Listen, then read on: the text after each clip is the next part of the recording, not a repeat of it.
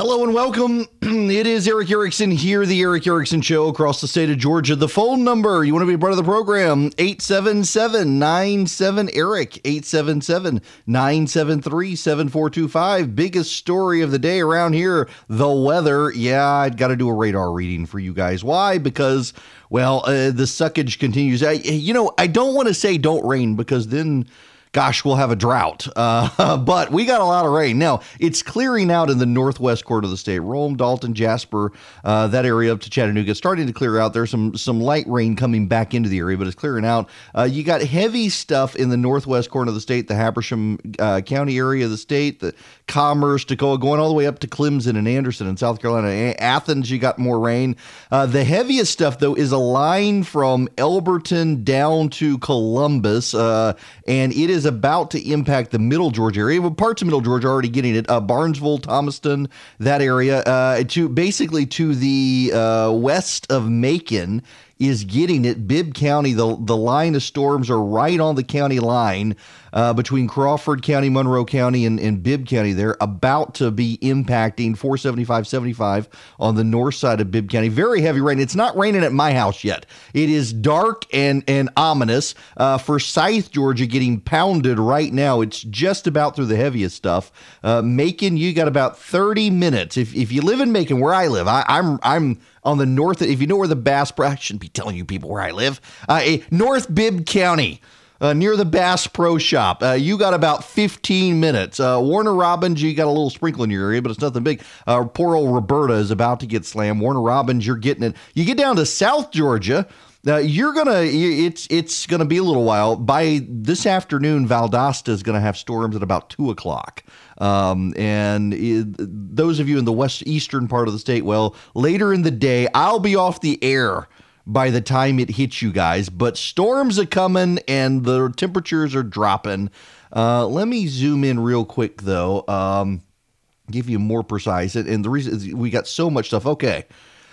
In Clarksville, the Demarest, the Cornelia area, just so you guys up there paying attention to this, those of you in, again, northwest side of the state, you're largely clear now. Northeast side of the state, you've got the rain is slacking off some, but there are more heavy bands coming. The storm is moving west to east, but the flow of it is moving southwest to northeast. So, hey, you got heavier rain pulling up from the Gulf of Mexico. It's going to be impacting those of you in the Clarksville area, Habersham County, northeast Georgia. Those of you in the Athens area, you've got a more heavy rain coming. You thought you were spared. It slacked off. It's about to come back around on you and hit you again. And then you got those of us here in middle Georgia who are going to get clocked momentarily. Forsyth, the worst of it is over for you, but you still got more rain. Now, I've done weather for Georgia. For the rest of the nation, I sit down in the morning, I outline the show, I say, this is what I'm going to talk about, and then I never do it. I want to talk about something else, because I got a question in an email last night, and I answered it for that person, and then I saw this piece this morning by Sarah Isger at The Dispatch, which, by the way, I've become a huge fan of The Dispatch. Random tangent. All of this stuff ties together. It's not that I lack focus. I promise. I am increasingly hesitant to pay attention to a number of voices in the media who I used to regularly pay attention to because they have been polluted by the presidency. They have either now taken the position that everything is bad or everything is good, when the reality is not everything this president does is hunky-dory and not everything this president does is sinister evil. And yet, depending on the voice you listen to, they either apologize for everything this president does or they attack everything this president does. There was a piece in the Financial Times this morning that essentially the elite are crying wolf. And the angle that this guy put in is global warming. That there is increasing scientific evidence among even skeptical scientists that yes, the climate is changing. Yes, climate change is real. Yes, the world is warming. We still do not quite have a handle on how much of it is man-made and how much of it is natural. But there is very clearly something going on with climate. Yes, weather is your day-to-day. The weather today in Georgia is going to be rainy and stormy, and then it's going to be cold again. And it's very weird. We've had these very warm days, and then suddenly it crashes, it gets very cold, and then it's very warm again. And many of the scientific models would say this is a factor of climate change and global warming. But the elite have for 30 years now been screaming to us that we're all going to die. And in the last 6 months, they've been telling us we got 10 years left, which every commonsensical person knows is not true. And so it tunes everybody out to the reality that there clearly is something going on with the climate, and how best can we adapt to it? And that's part of the problem here, is that so many climate scientists who light themselves on fire over this issue, they don't want to discuss adaptability of climate. They want to discuss eradicating humanity to save the planet. It's bizarre.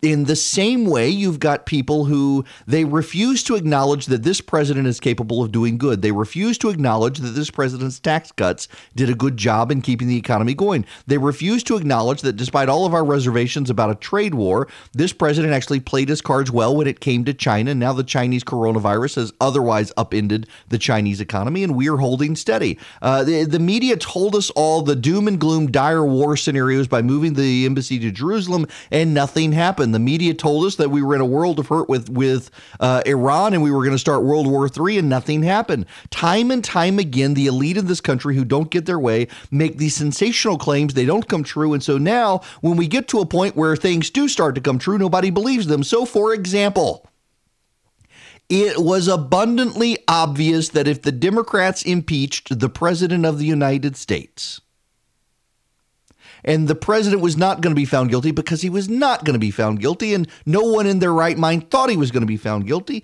the president would, of course, be emboldened after impeachment and feel bulletproof for a time. The big issue is whether or not the president overplays his hand as a result of it, and he probably will. Both sides like to overplay their hands, and anyone with any lick of common sense could have told you this would happen, but elite opinion was impeach the MFer and be done with it. And my apologies if you're offended by that, but that's what they actually said, except they used the real word. A member of Congress actually led a group chanting that. It was abundantly obvious to anyone with a lick of common sense this president was not going to be found guilty. And it was abundantly obvious to anyone with a lick of common sense that when a president goes through impeachment, is found not guilty, he feels a little bulletproof. And now they're shocked and appalled by the Roger Stone stuff. They're shocked and appalled. There may be a pardon of Roger Stone. What did you expect was going to happen? It's sad. And it's predictable. And so I increasingly do not pay attention to a lot of these voices who are so predictable.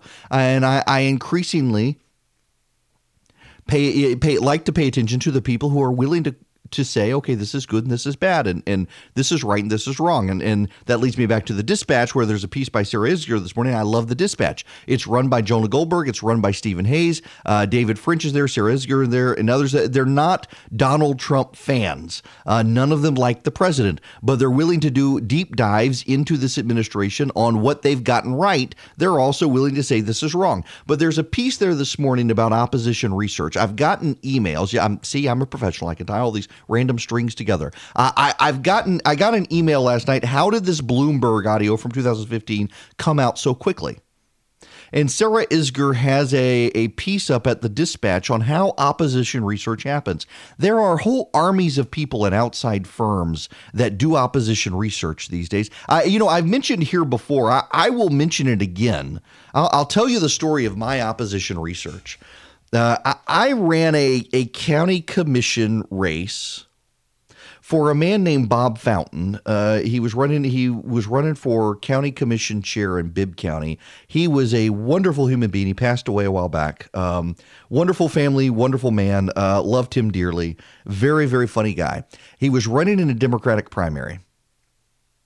He was running against the son of a prominent local judge. His sister was a state representative. I'm going to leave his name out of it. He's moved away. There's no sense to drag this all back up, but the story's worth telling. How does opposition research happen? Well, it happens by boots on the ground. You go to the courthouse. You learn how to research. This is why being a lawyer was so helpful to me. Even though I hated practicing law, honest to goodness, I would probably still be a lawyer, except there was this thing called a client. And they always had problems, and you always had the solution, and they never wanted the solution.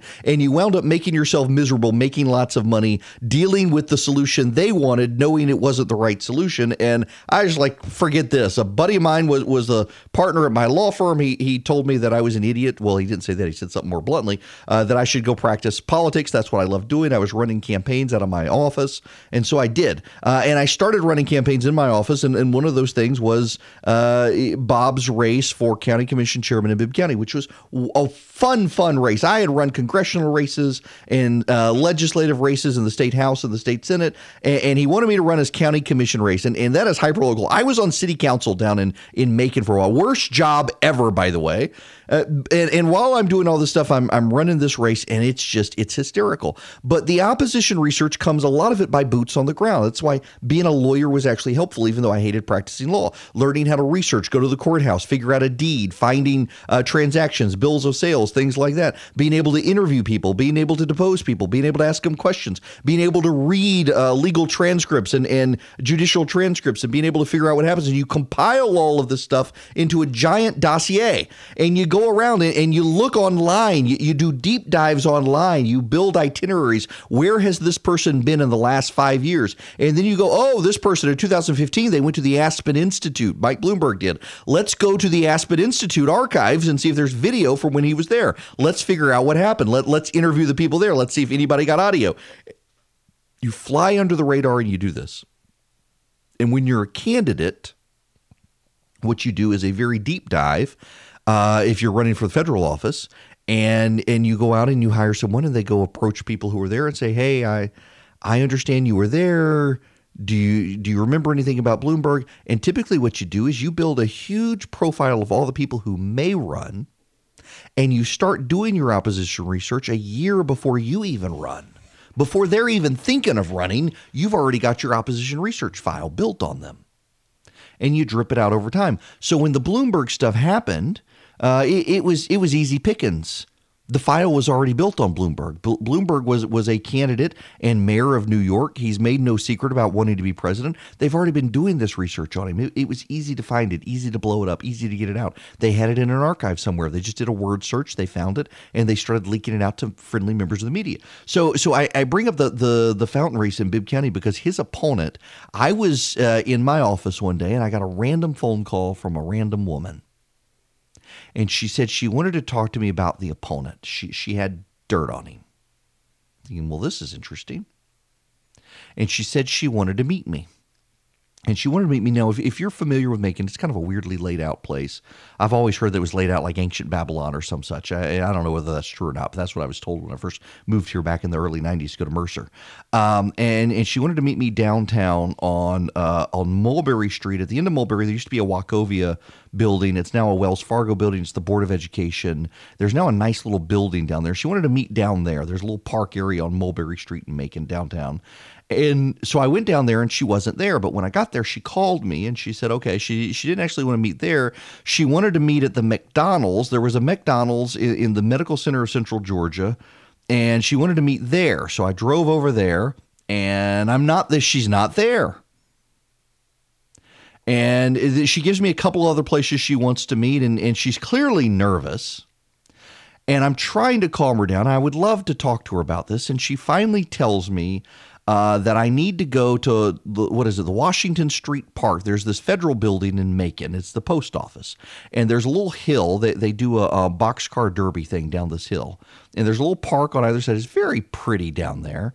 And there's a little creek that runs through. They bricked it in, so it's kind of like a little irrigation canal. There are little benches down there. She tells me if I would go down there, there were a series of benches. It was the third or fourth bench. I would find something under that bench. So go down there, and I get to the park, and I see there are park benches down along this little creek irrigation channel. And I walk over, and I see there's a plastic bag. And the plastic bag clearly has something in it that she wants me to see. She doesn't want me to know who it is who's giving me this. I've already figured out who it is, even though she won't admit it. And I walk into this park, and I walk down to the third bench, and there's something under the bench. And it's in a white plastic bag. And inside it looks like there's a Kroger bag. You know, Kroger bags are kind of tan, khaki colored. So there's a white plastic bag. And in it, there's a khaki colored plastic bag like it's from Kroger. And there's something in that bag she wants me to see about my client's opponent. Holy cow. I looked out the window at commercial break and it still hadn't started raining, and now it looks like the roof is going to come off across the street from me. Good gracious. It's if you're in, for those of you listening along with me in Bibb County, you buckle down, buckle up, batten down the hatches. Rain is coming. If you're south of Macon, wow, it's about to hit you. If it's north of Macon, the gray area, you're about to get it. Okay, I reset here. Opposition research. So I'm running a campaign for county commission chair in Bibb County, and the opposition, someone calls us, a woman says she has something. She leads me on a wild goose chase all over the city, and finally she left me a package. It was a khaki plastic bag inside a white plastic bag underneath a park bench in Washington Street Park in Macon, Georgia, down from the Federal Post Office building in the Washington Memorial Library area. So I get this package and there's something in it. And for those of you who are younger than me, for you millennials in particular, and Gen Zers, there used to be this thing called a VHS tape. And there was a thing called a video player, and you would push this thing in, and it was a magnetic tape, and it had video feature. You know what I'm talking about. It was a VHS tape. Like, what on earth? So I take it back to my office. It's like, what's on this tape? And go upstairs. We have a room. There's a video player. And I get one of the partners at the firm. I'm going to leave out who it is, but I know you're listening right now. And another, a buddy of mine who's a lawyer at the firm who's now down in Thomasville. And we go into this room and we turn on this tape. And I was pretty sure that the person who left the tape was potentially the wife of the candidate we were running against. And we put in the tape and pretty immediately recognized that this is that guy's office at the Chamber of Commerce. Oh. The people enter. They ain't got no clothes on.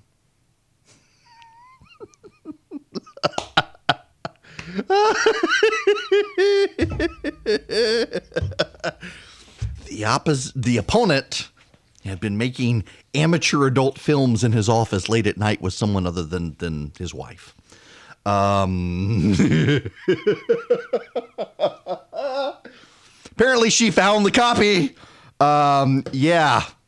So, but you know what? I got to tell you, I worked for, I told you guys that my candidate, Bob, I love the man dearly. He was a wonderful person, and he would not let us do anything with it.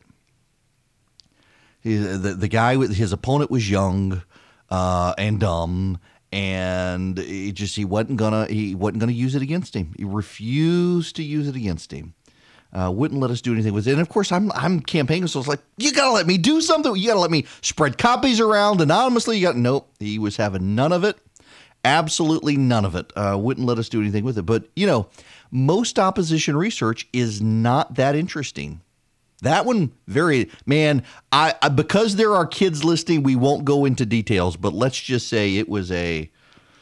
It was very bad. And he wouldn't let us use it. Most opposition research is not like that.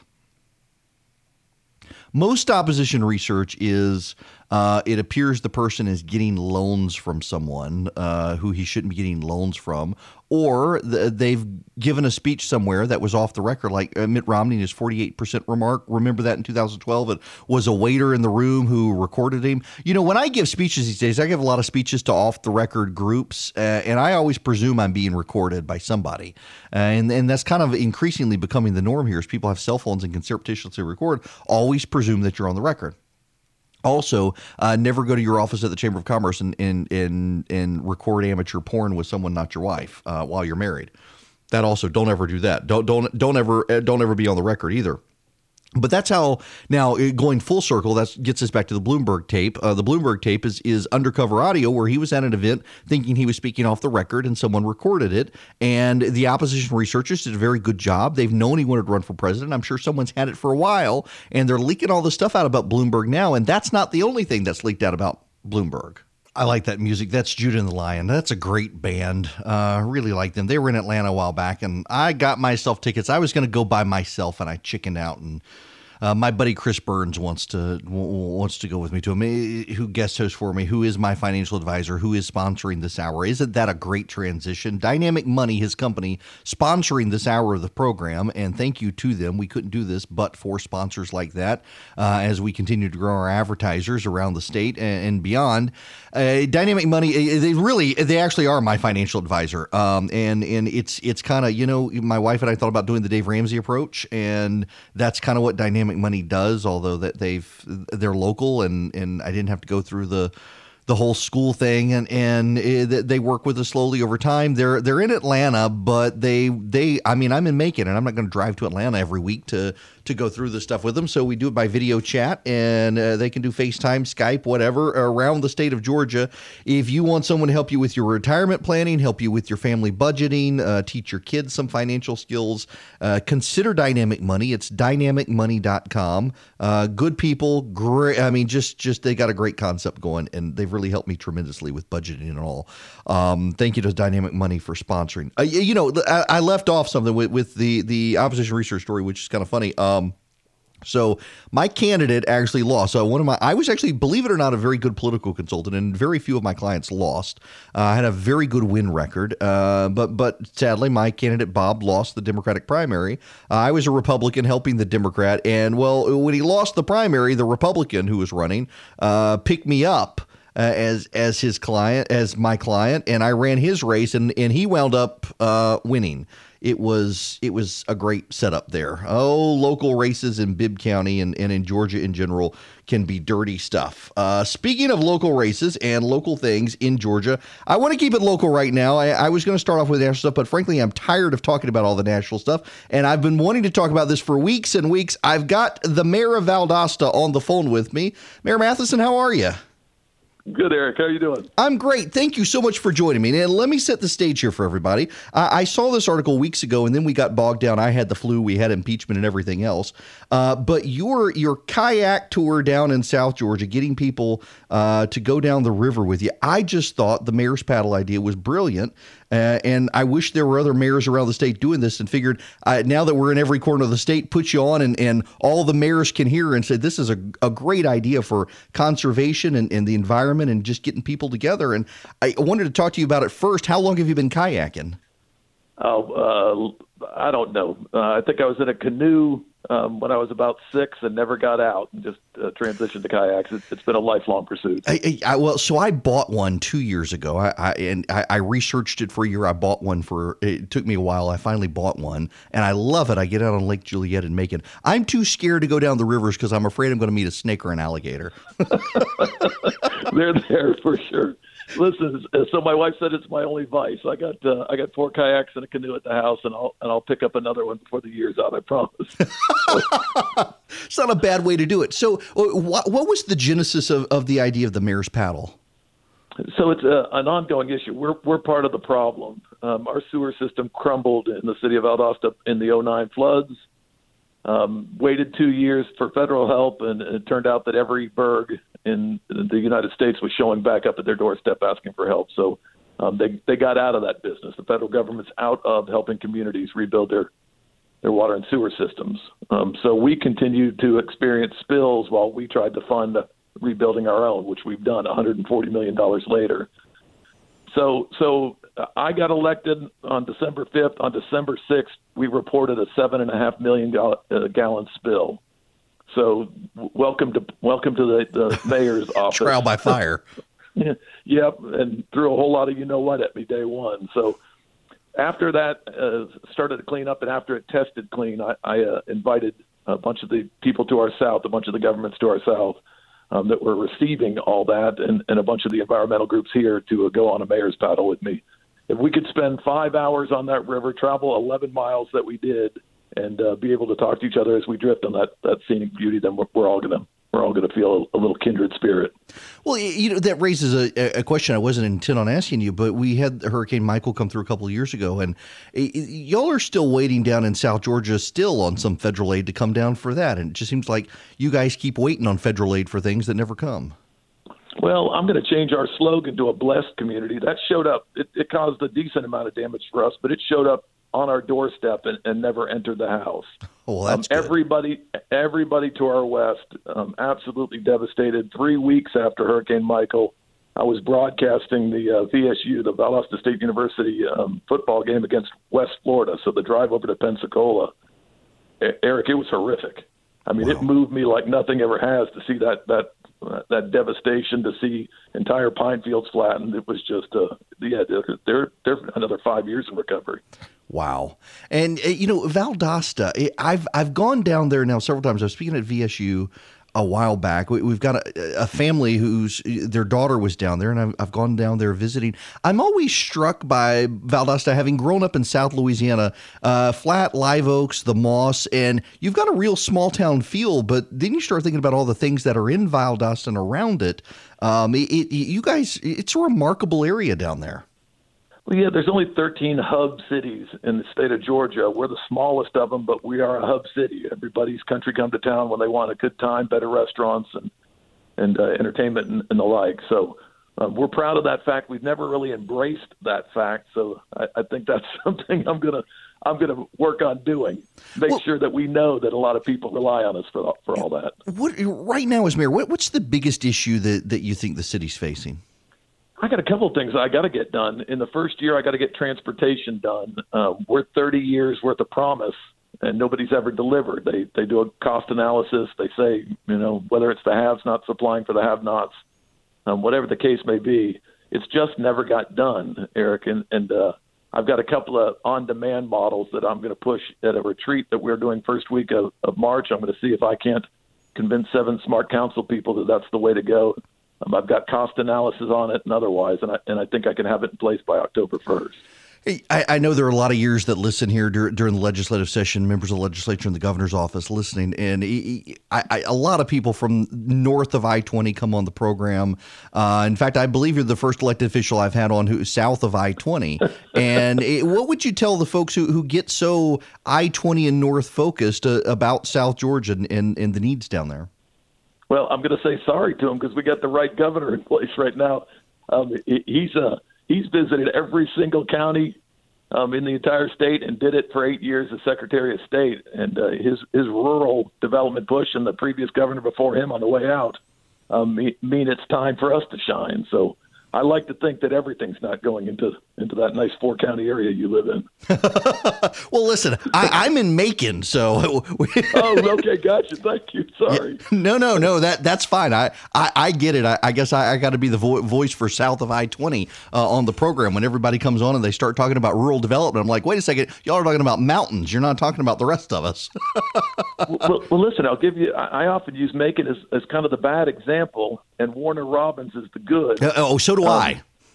Oh, okay, yeah, you have to. So you guys had your chance 30 years ago and kind of blew it in Macon, in Bibb County. And if you look to the north, they're kind of living by, hey, we got a bad example to the south, and everything they've done seems to turn to gold. Right. Yeah, very much so. In Monroe County and then Warner Robins South. So, let me get back to the mayor's paddle, which is one of the big reasons I wanted to have you on. Is what would you say to local officials around the state? Because I know, in my area, we're dealing with the river keepers up here in the Altamaha watershed with Oconee and the Ocmulgee. And I don't know that enough people appreciate the natural resources. We all got screens. I got a kayak that collected dust this past year.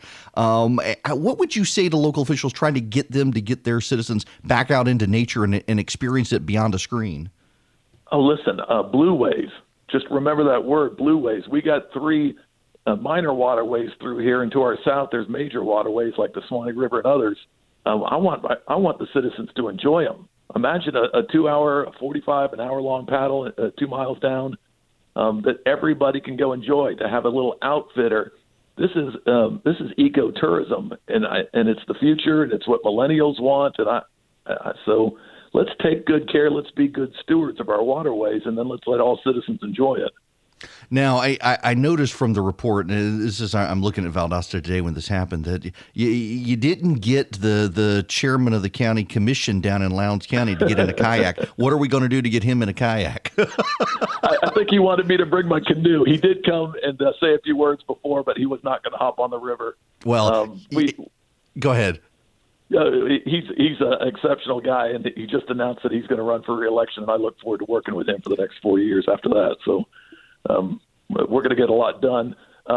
Believe it or not, I think we just set a Wednesday sit-down. We're one of the last counties and cities that cannot come to an agreement on a service delivery strategy agreement, and we're going to get that done next week. So. Oh, well, God bless you on that one. I had to deal with that with Macon-Bibb County when I was on city council. What a mess those can be. Listen, I don't want to... And then 2 years after that, the lost agreement. So yes. Look, I don't want to take up a ton of your time, but I appreciate it. And it was such a great idea. I saw that story and thought, more people should do this. The economic resources that these rivers are, they keep getting clogged up and dirty, and just what a great way to highlight it. I appreciate you doing it. Yeah, it was a nice way. I knew it wasn't going to be easy questions all the way down the thing. I knew it was going to be tough and hard, but by the end of it, I think we all realized we were working the same issues. So, well, listen, thank you very much, Mayor. Good luck to you getting the service agreement hammered out.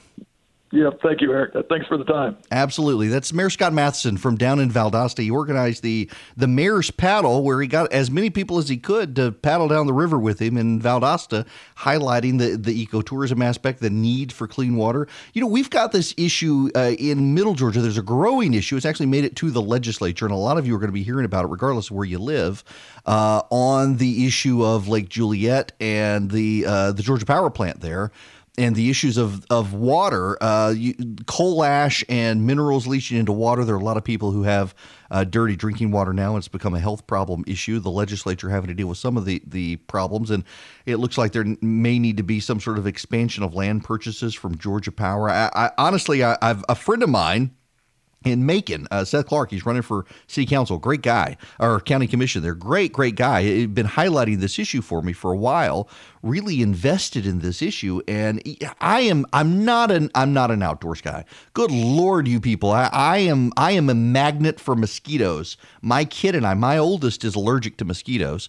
She goes outside. I like to go outside with her because I'm a magnet for mosquitoes. And they look at me and they look at her and they go with her. So as long as she's around, swelling up and breaking out into hives from mosquitoes, I'm totally untouched. The moment she goes inside, suddenly they're on me. I hate going outside, but I love getting on Lake Juliet in my kayak, and it's becoming an issue, and I'm increasingly mindful that we've got such great resources in the state with the Oconee, the Altamaha, the Ocmulgee, the Flint, and we gotta do right by all of that.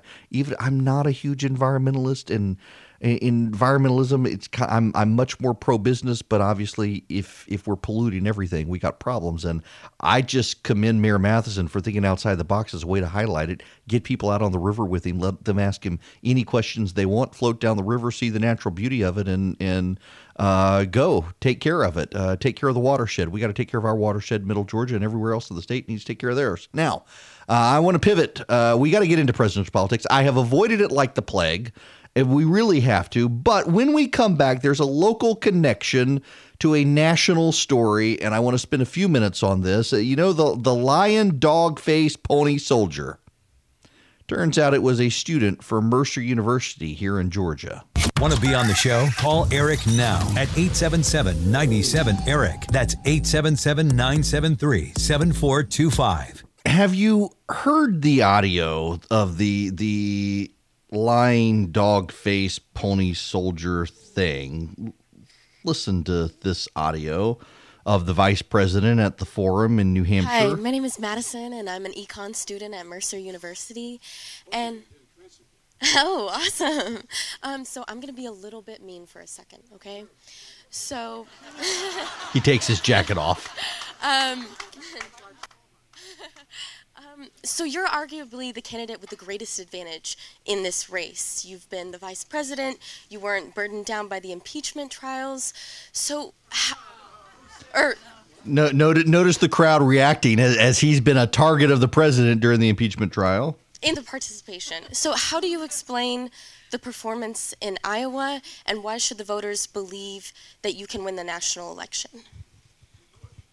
It's a good question. Number one, Iowa's a Democratic caucus. You ever been to a caucus? No, you haven't. You're a lying dog-faced pony soldier. You said you were, but now you got to be honest. I'm going to be honest with you. Okay, we can stop it there. Did you hear how he said it? And the crowd laughing. He's used this line before in a number of places. She apparently feels victimized, is all upset. Y'all, I got to tell you, I've just had enough of the easily offended. He did not mean it that way. You can tell from his voice. You can tell from the rest of the crowd reaction. And Dragon says she's apparently not a supporter of his anyway. This reminds me of this audio out of the University of Virginia. They've got a multicultural space now at the University of Virginia. A multicultural space. Multiple, many cultures, all are welcome, and we get this. Public service announcement. Excuse me. If y'all didn't know, this is the MSC, and frankly, there's just too many white people in here, and this is a space for people of color. So just be really cognizant of the space that you're taking up, because it does make some of us POCs uncomfortable when we see too many white people in here. It's only been open for 4 days, and frankly, there's the whole university for a lot of y'all to be at, and there's very few spaces for us. So keep that in mind. Thank you. Us POCs, that would be people of color. Not a POC, a POC, a people of color. You people have the whole university that we don't. Wait a second. You're a University of Virginia student. Do you not have the whole university as well? Is there no POCs allowed signs around the university? No, you can do it too. And now that this young lady from Mercer, who she told the Macon Telegraph that it was kind of insulting for people to say it was a joke. It was quote, kind of humiliating to be called a liar on national TV by the former vice president. Instead of answering the question straightforward, his immediate response was to attempt to invalidate me by exposing my inexperience. Is she admitting that she hadn't been to a caucus? Because he says, Iowa's a caucus. Have you ever been to a caucus? She nodded her head, and he said, no, you haven't. You're a lying dog-faced pony soldier, drawing laughs. And now she says, instead of answering the question straightforward, his immediate response was to attempt to invalidate me by exposing my inexperience. So is she now admitting that in nodding her head to the vice president, she actually wasn't telling the truth? Y'all, come on. Dragging this story out, the victim aspect of it, and the fact that it's still a story this long, the media is now trying to dig a hole for Joe Biden. And Joe Biden deserves it because he's run a terrible race. He's been erratic. He's been odd. He uses lines like this that are outmoded and archaic. He is clearly, it's elder abuse for him to continue running, frankly. It is. It's elder abuse against Joe Biden for him to continue running. It's sad to see. But trying to crest the wave of he was insulting me. No, he's used this line multiple times in the past. It's a line from an old John Wayne movie. Come on. And then you've got this girl at the University of Virginia who can't handle that there are white people in a multicultural facility. This is so Orwellian. When did multicultural mean no white people allowed? I thought multicultural meant everyone was allowed of every culture. Multicultural, multiple cultures. Is it multiple cultures except for white culture? Why have people gotten so sensitive? And now this whole rise of socialism, young voters turned out. They didn't turn out in overwhelming numbers in New Hampshire, but when they did, they tended to vote for Bernie Sanders because they want socialism. Why? We should be mindful, the rest of us, all of us should be mindful that millennials by and large got left behind when the economy rebounded when Barack Obama was president. And yes, let's be honest, the economy began to rebound when he was president, not Donald Trump. But it still left behind a lot of millennials living in mom's basement. And so naturally they believe the free market has failed them, and so they want socialism. They're ignorant of history. You've got the New York Times peddling this 1619 garbage project, rewriting American history, indoctrinating them. But man, the younger you are, the more sensitive you are, get a spine and just deal with it.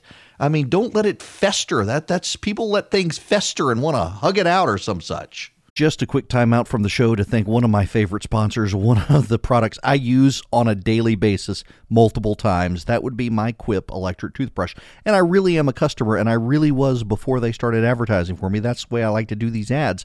I like to endorse a product I'm already using, and Quip is one that I use, my wife uses, and both of my kids use, and we've used it before I started advertising. They make great electric toothbrushes. They're not the super fancy expensive ones, and you get a better clean. Why do you get a better clean? Well, because the Quip, you brush your teeth for 2 minutes and it pulses every 30 seconds, so you know how to reposition it in your mouth. And for those 2 minutes, dentists want you to brush your teeth for 2 minutes.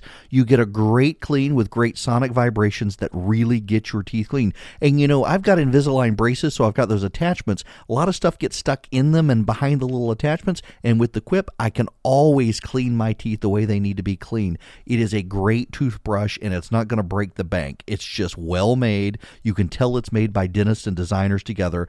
If you go to getquip.com/Erickson right now, you can get a Quip, and you can start with a brush head refill subscription where every 3 months they send you a new brush head. They even include a battery. And you get your first refill for free. That's your first refill free at getquip.com/Erickson. It's getquip.com/Erickson, ERICKSON. Quip, the Good Habits Company. Hello and welcome. It is Eric Erickson here, the Eric Erickson Show. The phone number, you want to be a part of the program, it is 877-97-ERIC, 877-973-7425. If you would like to be a part of the program, feel free to call in. Oh, what is this? Someone leaving me voicemail during the show. Oh, yeah, okay. Now, people calling my cell phone while I'm on the radio. You can listen and hear I'm here. Okay. Rain in northwest Georgia. It is clearing out. Here in middle Georgia, I don't even know the radar. It's raining here in middle Georgia. It's cleared out of Bibb County. It's pounding Houston County right now. It's moving out towards Lawrence County. If you're in Athens right now, you still got rain. You're going to have rain now for probably another hour in Athens. Same in Clarksville, because it's the storm front is moving west to east, but the rain is blowing southwest to northeast. Y'all, I'm half Swedish. I can't get directions right. I'm sorry. Nonetheless, you get my point. It's a wet day here in Georgia, and it stretches now, this line, all the way down to South Georgia. Albany, you're going to be getting it here shortly. Americus, you're in it. Montezuma, Perry, and Warner Robins are on the bleeding edge of it. It's just now going through Milledgeville, Sparta, up to Washington, Georgia. Warrenton's going to get it here. Lincolnton over to Augusta. You'll be having it here shortly. Across the state. Look, my job in the mornings is to keep you people informed and dry, and now we can move on to other things. I should say, though, I note the New York Post is admitting that the girl that from Mercer University that Joe Biden called the lion dog face pony soldier actually is now admitting she had not been to a caucus, though she nodded her head to tell Joe Biden she had been to a caucus. There is some breaking news happening right now worth covering. It is 8 after the hour, and Hope Hicks is returning to the White House. Maggie Haberman from the New York Times has this tweet out: Hope Hicks to return as counselor to the president and senior advisor, working for communications, but not for Jared Kushner. She's been gone for 2 years.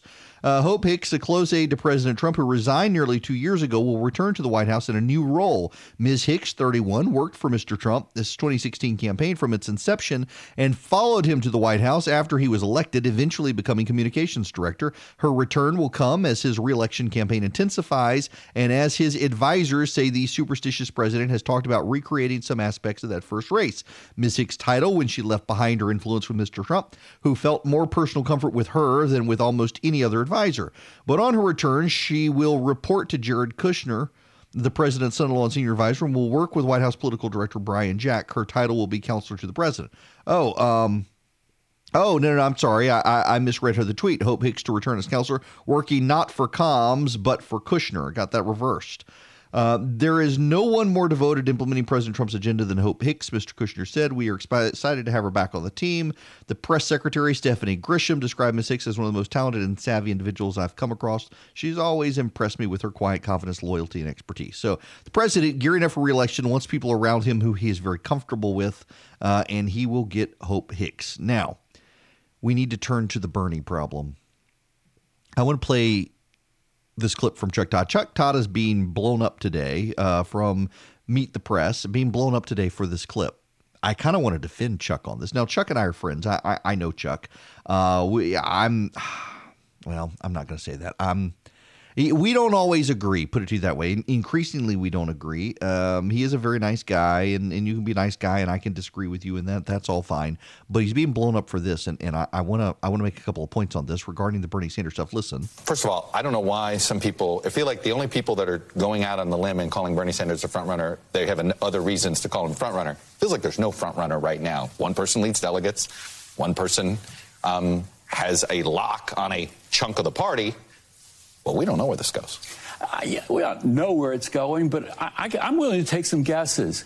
I think I know who the nominee is going to be. Oh, well, I think it's going to be Michael Bloomberg. I mean, the thing is, you can, That's a pretty bold statement for a guy who is yet to appear on the debate stage. For a guy who has ever debated a real set of candidates. That's a big statement. I know. No, I'm looking at for a party that is obsessed with beating President Trump. Yeah. I think they'd be really jumpy about going to Bernie Sanders. That's clear. I think there are enough things where if you told me today that Pete Buttigieg was going to be president of the United States someday, I'd absolutely believe that. Yeah.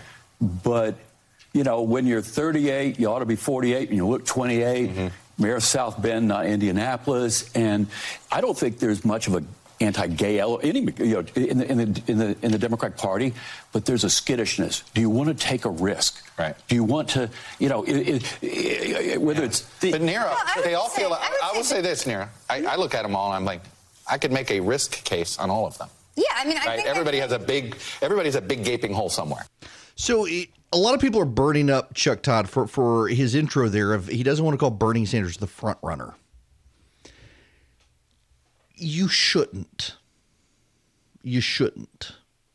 Let me give you the percentages. Bernie Sanders, New Hampshire, 25% to Buttigieg, 24%. Bernie Sanders, first round Iowa caucus, 26% to Buttigieg, 25%. When you look at the candidates, we're splitting basically 75% against Sanders, 25% for Sanders in these first two races. You get a Joe Biden dropping out, you get a Mike Bloomberg coming in, they begin to consolidate. The problem, of course, is Joe Biden can't drop out of the race. Even if Joe Biden wants to drop out of the race, he can't drop out of the race, and he can't drop out of the race because of this. Anderson, in my view, the American people want a government, finally, that represents all of us, not just wealthy campaign contributors and the billionaire class. And that is why we're going to win in South Carolina, in Nevada, and we're going to beat Donald Trump. Because if Joe Biden drops out, Mike Bloomberg, he ain't on the ballot in South Carolina. And South Carolina is not as lenient as New Hampshire when it comes to write-ins. So Bernie Sanders would do quite well on the ballot in South Carolina. And why would he do quite well on the ballot in South Carolina? Y'all, listen, I don't want to make a big deal out of this. But by his own data, Buttigieg is gay, and that's not playing well with black voters in South Carolina. That's his own in-house focus grouping. Buttigieg continues to be a candidate white people like.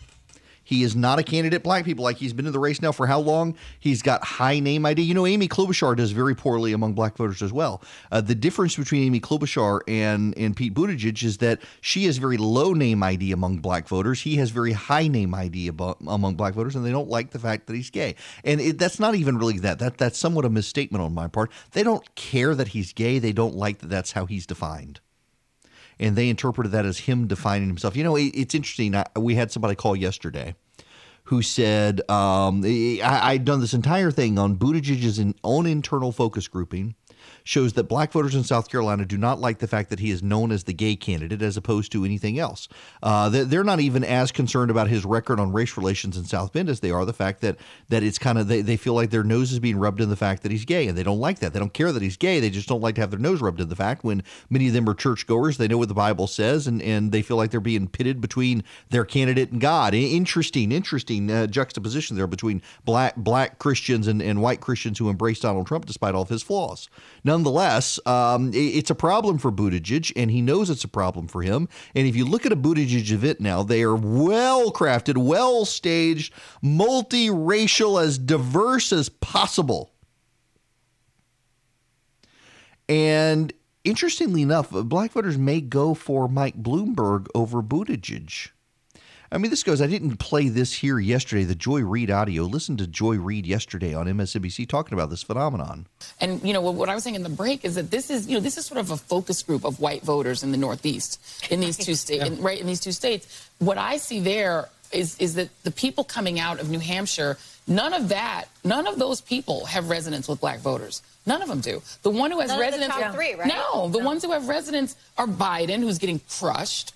And if he doesn't work out, what I'm hearing from black voters consistently, if Biden goes down, they're going to Bloomberg. How is it possible, though, that we're now, 28 minutes away from having results, knowing knowing what these top three finishers looks like? How do you get through two contests and not have anyone in the top three that has made any inroads? None. Where Mike Bloomberg, it's all his for the taking. Yeah, when he could screw it up too. I'm not saying. Sure, absolutely. But when you're losing to the stop and frisk guy, you're doing something wrong. And Buttigieg and That'll Amy be one of the Klobuchar, enduring quotes from tonight. I mean, you're how badly are you doing with black voters when you're polling below Mr. Stop and Frisk? They're doing something Let me wrong. ask you this. Yes, they are. They are, but nobody wants to. Have you noticed this in the conversations? And again, it's not to dwell. It's to raise the issue because it's relevant. By his own focus grouping, by his own data, Buttigieg is not doing well with black voters because he's gay. And you would be hard-pressed to find a lot of media commentary on it. It's like the New York Times, I think, is the one that did the story. And they moved on from it as quick as possible. We can't say that black voters don't want to vote for the gay guy. Most of us don't care.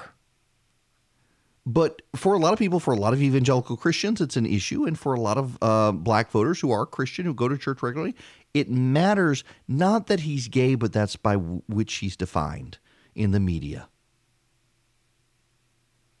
And there is, Joy Reid, you've got her saying they'll go for Bloomberg, and there's a good bit of speculation that they may just sit the race out. And, this ties into something I mentioned yesterday with the president. He is really making an aggressive play for black support. The president came to Atlanta. He did that big push for black voters. And he has had black families on stage with him. He's been bringing them to Atlanta. He really, really has pushed this hard to have voters in the black community recognize they have a president of the United States who has their back, who wants their support, and who is willing to do what it takes to get them on board. And he's got an economic case to make for them. And when you got him with stop and frisk and everything else, it becomes a problem. This is the president's message from Atlanta back in November. We're undoing the damage inflicted by decades of corrupt Democrat rule and creating a historic tide of new opportunity and prosperity. We've done more for African Americans in 3 years than the broken Washington establishment has done in more than 30 years. We've created 6.7 million new jobs since the election, a number that, if I would have said that to the fake news media back there, look at all those cameras. If I would have said that during the campaign, I would have been excoriated. They would have gone wild. How dare he make 6.7 million new jobs? Think of that. Since the election. Last month, the African American unemployment rate reached the lowest level ever recorded in the history of our country. How do you lose that argument in a debate, right? The African-American youth unemployment, this was so important to me. You remember how high it was, 60, 70%? Has now reached the lowest number ever recorded in the history of our country, doing really well. The African-American poverty rate has reached an all-time historic low, lowest it's ever been. For the first time ever, most new hires of prime working age are minorities and women. First time that's ever happened. That was his message back in Atlanta in November. One more from this, just so you get a sense of it all. You've stayed so long, to be honest. It almost becomes a habit, right? It's a habit. Like it's, oh, we vote for a Democrat. Nobody knows why they vote for a Democrat. Look, if they don't do the job, you switch. You got to switch. And some progress has been made like never before, perhaps, in such a short period of time. But under this administration, all of that has changed, and it's changing even faster now. We're undoing the damage inflicted by decades of corrupt Democrat rule.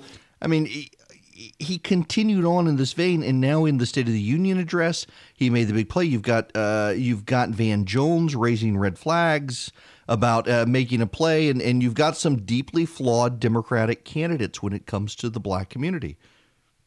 You know, this president agreed with Mike Bloomberg on stop and frisk.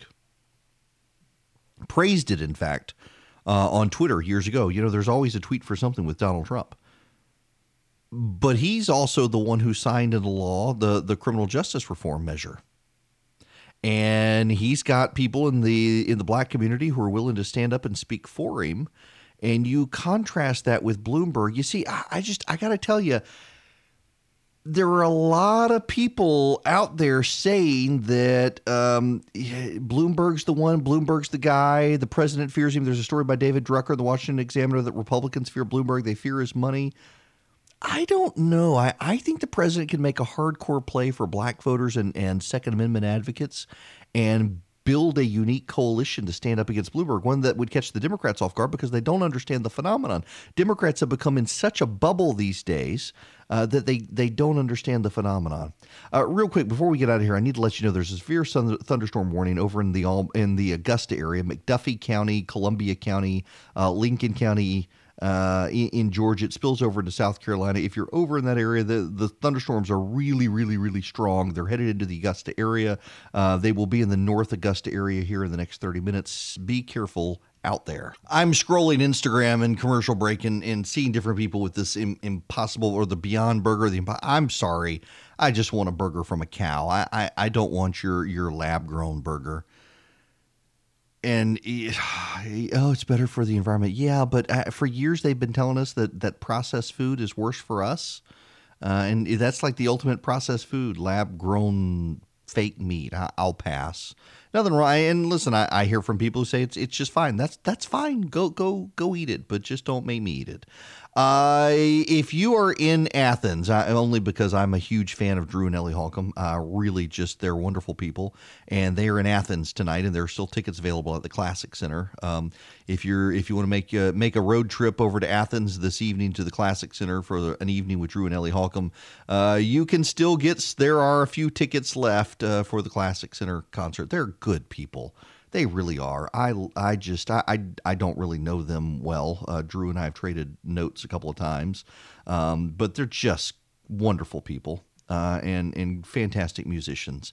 Now, we got other stuff we got to talk about. Just let me mention the story briefly because it's annoying and it goes into my earlier tirade on weak millennials and schools and indoctrination. Just listen to this. This is from Philadelphia. Maggie Gaines understands why her daughter's teacher at Valley Forge Elementary School went to the principal after the 6-year-old pointed her finger at the teacher like a gun and said, "I shoot you."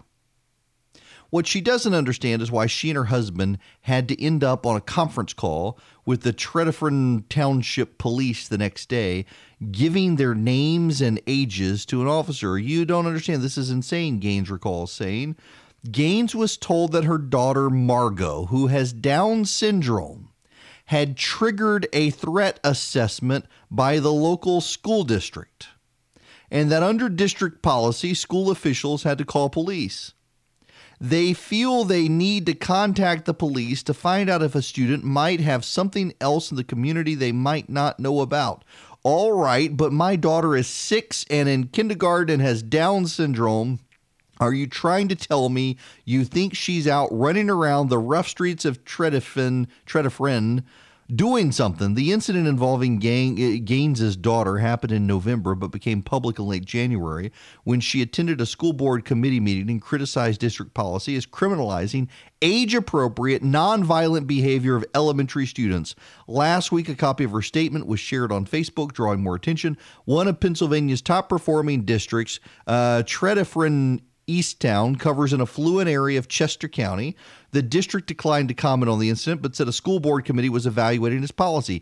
Advocates see the district's actions as emblematic of a broader problem with schools over-reporting student behavior to the police, an approach they worry is reinforced by a national push for schools to preemptively identify threats and prevent violence. Y'all, just to review here what we're talking about, a 6-year-old kindergartner with Down syndrome pointed her finger at her teacher and said, "I shoot you." Get her! Y'all, seriously, this is stupid. And good for the mom for taking up for this. Have you ever met someone with Down syndrome? They're the sweetest people on the planet. The fact that the teacher felt compelled to report it to the authorities is stupid. It's like zero tolerance policies in school. I'm sorry. There are drug addicts in high schools, and you got your kid brings in a bare aspirin because they got a headache and they're treated zero tolerance. Oh, you're bringing drugs to school. You're bringing an aspirin because you feel bad. It's so stupid. Zero tolerance policies. Well, we have taken teachers' abilities to think for themselves out of schools and then expect them to teach our kids how to think for themselves? No. We are raising a bunch of mind-numbed automatons who get worked up over finger pointing. Let me spend a minute on this Bloomberg. Well, before I get to the Bloomberg thing, I mentioned it before we went to break, the story about the mom in Pennsylvania. Her 6-year-old Down syndrome daughter in kindergarten pointed her fingers at a teacher and said, "I shoot you." The teacher felt compelled to call the police, and the police felt compelled to interview the parents, and the mom is understandably angry. A buddy of mine who lives in Peachtree City, listening, said his son has autism and was in the woods behind their house playing with his bright orange and yellow Nerf gun, and a neighbor was all upset about that. Oh my goodness gracious! The neighbor called the police, playing with a Nerf gun. So okay, Bloomberg. Bloomberg is untested. Bloomberg ran as a Republican in New York because there was no one running as a Republican, and he didn't want to run as a Democrat. So he ran as a Republican. And of course, you know, both parties, you have someone, unless you're David Duke, you run as a Republican. The Republicans are gonna champion you. And if you run as a Democrat, the Democrats are going to champion you. And once it was no longer useful for him to be a Republican, he immediately became an independent. He's run as an independent. Now he's gone back to being a Democrat, which he was before he became a Republican. And he's always tried to find an easy way out. And this is his easy way out. He is a guy who has avoided the initial primaries in caucus states. He's waiting for them to fight amongst themselves and use up their money. And now he is ready to get on with his life and challenge him on Super Tuesday, where he's been pouring vast resources in. But every time Bloomberg speaks now, there's kind of a ish moment. Listen to this. This is Bloomberg today. And she, every day I'd say, "What'd you do?" And she'd say, "Well, I played Scrabble today." And I said, "Who'd you play with?" "The housekeeper." "Did you win?" "Yes, of course." And I said, "Mother, the housekeeper works for us. She's throwing the game to you." And she said, "That's an outrage." And then she finished by saying, "And if you learn to play Scrabble, you'd learn how to spell." I said, "Mother, at my age, I'm never going to learn how to spell." Mother, okay. So Bloomberg's relatable moment this morning is that the housekeeper played Scrabble with his mother and would throw the games for his mom to win. That's hyper relatable, y'all. That's hyper relatable. Now, the other thing that Bloomberg has said is his secret to get ahead is you don't take breaks. You don't go to the bathroom, and you work nonstop. And I got to tell you, to some degree, I understand that But at the same time, I'm also hearing that and I'm thinking, really? People are going to hear this and they're going to hear you, the billionaire, telling them, don't ever take a break, don't ever go eat lunch, don't ever go use the bathroom. You just stay and work. Even I, a workaholic who loves my job and would rather work than take vacations, thinking, I got to go pee. I still got to eat lunch. I get hangry if I don't eat lunch. I'm just not sure that Bloomberg is relatable as the Democrats would have him believe. But what do we know? Now, I got to play this audio for you. This is a protester, and I gotta set the stage for you. This is radio. It's not TV, so you can't see this, but it is exactly as you would think it would be. It is exactly what you think would happen. It is an old woman with an oversized knitted striped handbag who has the audacity of getting on stage at a Bloomberg event and hijacking the microphone. It is this old liberal woman, progressive woman, and listen to this. I am that excited.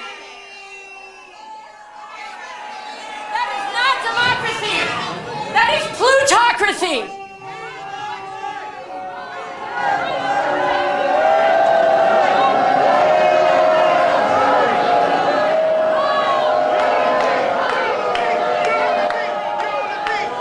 They had no one at the stairs to block this woman from going up on the stairs at the Bloomberg event where Bloomberg was going to speak. And she walks up the stairs, handbag in tow, yelling, "This is not democracy. This is plutocracy. This is not democracy. This is plutocracy." She doesn't like Bloomberg trying to buy the election. She doesn't like it.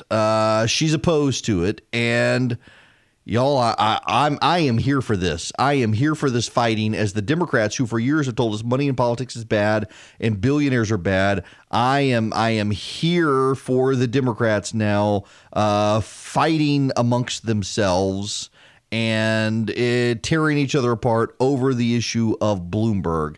Speaking of Bloomberg, one more Bloomberg clip. Others talk about fighting climate change. I cut New York City's carbon footprint by 13%, and I've helped create a grassroots movement to close more than 300 dirty, polluting coal-fired power plants across this country.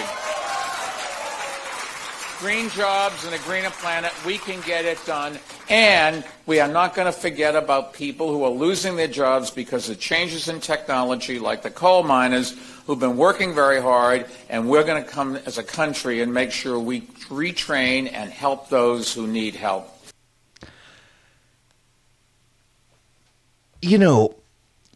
If you tell journalists on social media they need to learn to code, you can get your account blocked by Twitter.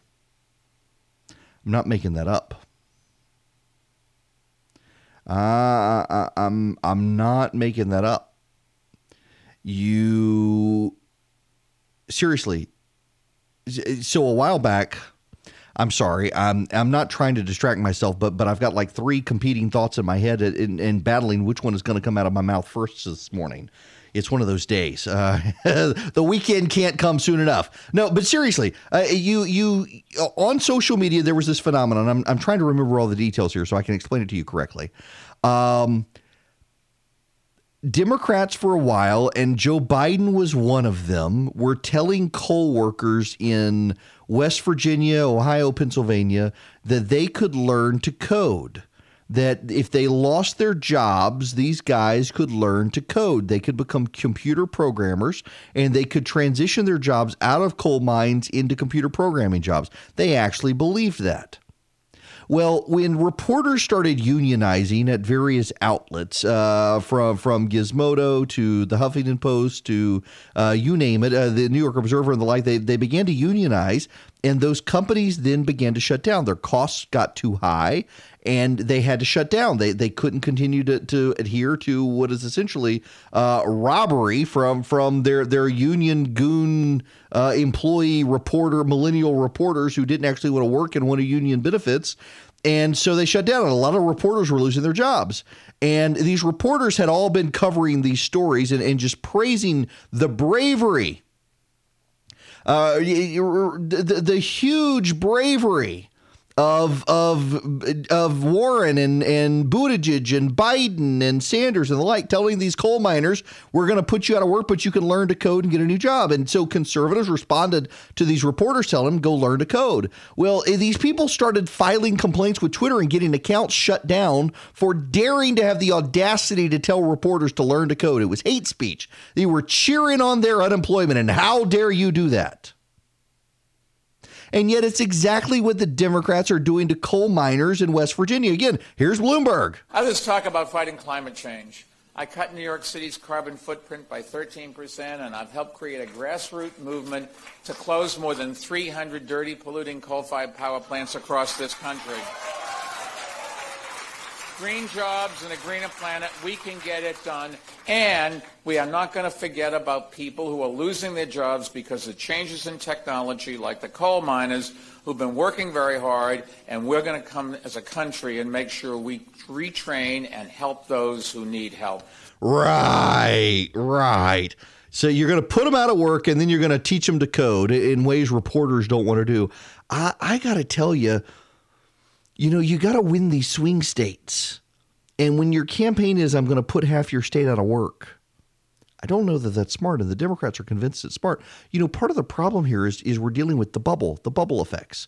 And the bubble effect is that you got people who are in these jobs in these areas of the country, and Democrats don't like them because they pollute, because they're not clean energy, they're not clean jobs, and we got to do something. We got to transition them. And you're openly going around celebrating the fact you're going to put these people out of work, but hey, we're going to give them money and send them back to school so they can completely re-educate themselves.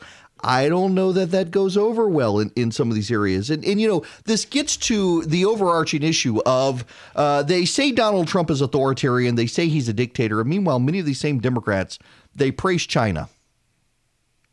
They love the idea of China. They love the authoritarian command and control society. They like the fact that the Chinese can mobilize their economy and redeploy workers as if they are soldiers in a fight. And you're one guy, you could be working the iPhone line, and the next time you could be in a field growing a soybean crop to compete with America. And that's China, and hurrah, and let's build high-speed rail. And that's not the way the United States works. And you listen to some of the stuff that comes out about Mike Bloomberg, you listen to some of the audio that comes out involving Mike Bloomberg, and you're thinking, good Lord, this guy, he is rather out of touch, is he not? He actually is kind of unable to function in the world in which we lead. And he can't figure out a way to relate to ordinary people. And the way he's trying to relate to ordinary people is trash talking Donald Trump.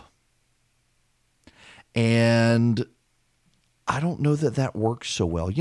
Bloomberg is thinking that he's a New Yorker, Trump is a New Yorker, they can have a New Yorker campaign. Most people don't like New Yorkers. I don't know that we're supposed to say that in public, and the media is in a New York, D.C., Acela corridor bubble where they don't realize it. But, I mean, do you want to listen to Mike Bloomberg's accent on the campaign trail for a year? Do you want to do that? And he is short. This is a friend of mine's theory. He says, how much money has Tom Cruise spent so people never know how short he is? You get him on stage with Donald Trump, who's a tall guy, and Bloomberg suddenly needs a riser against the president. They're going to have one of those slanted stages. So, I mean, you can do like the Hobbiton camera angles in Lord of the Rings where the stage is angled so it gives you a distorted perspective so Bloomberg looks like he's Trump's height. I don't know how they're going to do it. I'm just not sure. And listen, I get it. I do. There are Democrats listening to me right now, and they're thinking, "Oh, you're scared of Bloomberg. That's why you're obsessing on Bloomberg. You're scared of Bloomberg. You don't want Bloomberg. We need to vote for Bloomberg, and you're obsessing about Bloomberg because you're scared of Bloomberg and you're trying to tear him down." No, that's actually not it. I am actually able to do some straight analysis here and play it straight. I'm not sure that Bloomberg is the savvy candidate people think he is. He has spent his entire life trying to avoid direct fights in politics, avoiding being on debate stages, and avoiding having to directly confront and be challenged by other people who get to asking questions. Because when you do ask Bloomberg questions, Bloomberg comes off as the authoritarian the Democrats say they don't want. And that's one of the deeply hilarious things here is that the Democrats are spinning themselves on the idea that Donald Trump is some sort of authoritarian dictator. Well, meanwhile, Mike Bloomberg ran New York as if he was a dictator. It's very, very bizarre. Let's go to the phones here. 877-97-ERIC, 877-973-7425. Seth and Roswell, you're up next. Welcome. Hey, Eric. How's it going? Good. How are you? Good. I just had a quick observation kind of question to ask you. And according to the insiders that you've talked to, how big is the Bernie constituency? Is it a case where Democrats can't afford to nominate Bernie, yet they can't afford to not nominate Bernie? Honestly, yes. Hey, to your question, let me explain why I mean yes here. I'm not trying to be flippant.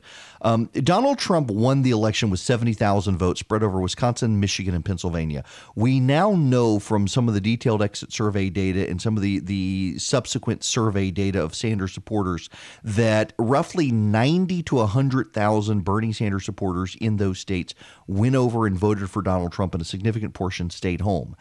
So they arguably helped shift those states to Donald Trump as a protest of Hillary Clinton, some of them sitting home not going to Hillary Clinton. Bernie Sanders supporters do have the Democrats in a difficult position where if they don't hand it to him, they're true believers. And you got to remember, the thing here with true believers is they're single issue voters to a degree. And the single issue on which they're voting is the issue of Bernie Sanders and whether or not Sanders should be the nominee. If they perceive that the Democrats haven't treated him fairly, and right now there's a growing sense that the Democrats haven't treated him fairly, then Sanders supporters could either go for Trump or they could sit home. That hands the vote to Donald Trump, whether the Democrats like it or not.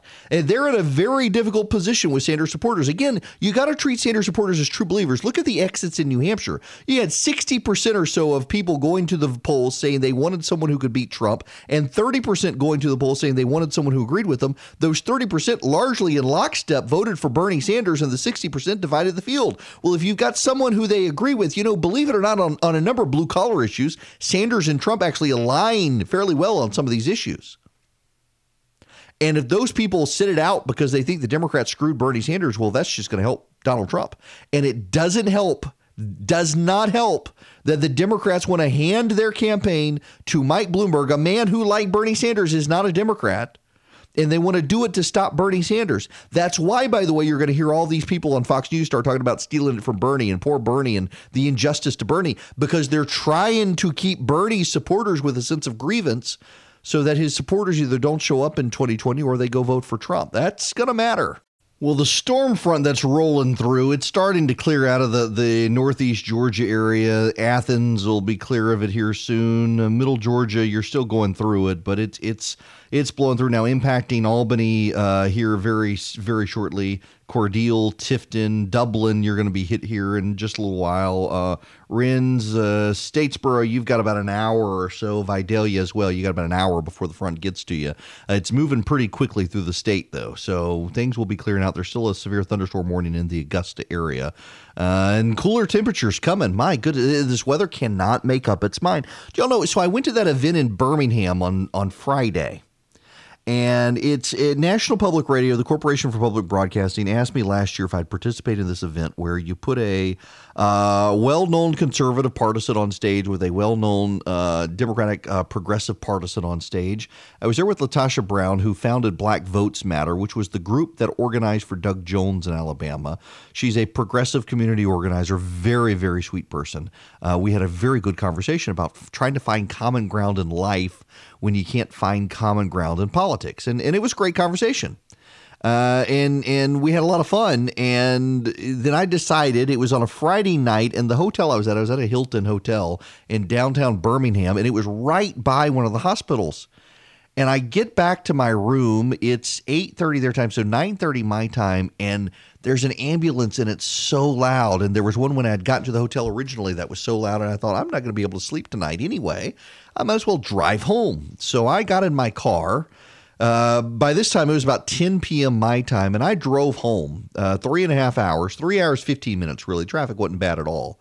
And I got home 2:30 in the morning, and I'm glad I did, because then the snow came through. And had I gotten up the next day and tried to drive home, I would have hit the snow and the ice. And so I got home, and there was rain at our house, and all you people in North Georgia were putting pictures on Instagram of snow, and I was mad at you. And then it warmed back up, and now it's getting cold again. The weather cannot make up its mind. I mean, just for example, let me pull this up right here. It is at my house right now. It is 64 degrees and raining, and this was a high for today, which is crazy. So it was in the 70s when I woke up this morning. This front is blowing through. The temperature is going to drop now into the mid 60s. And what's the temperature going to be now tonight? It's going to be cold tonight. And then tomorrow it's going to be 61 for high, 34 for low. And by Saturday it's going to be 50s and 30s. And you get into North Georgia, and it's going to be in the 20s. I mean, in Adairsville on Friday night, the low is going to be 28 degrees. In Athens, it'll be 30. Up in Blue Ridge, it's going to be 19 degrees. 19 degrees. The weather cannot make up its mind. And this gets into the whole unpredictability of the climate change arguments of there's clearly our weather is weird.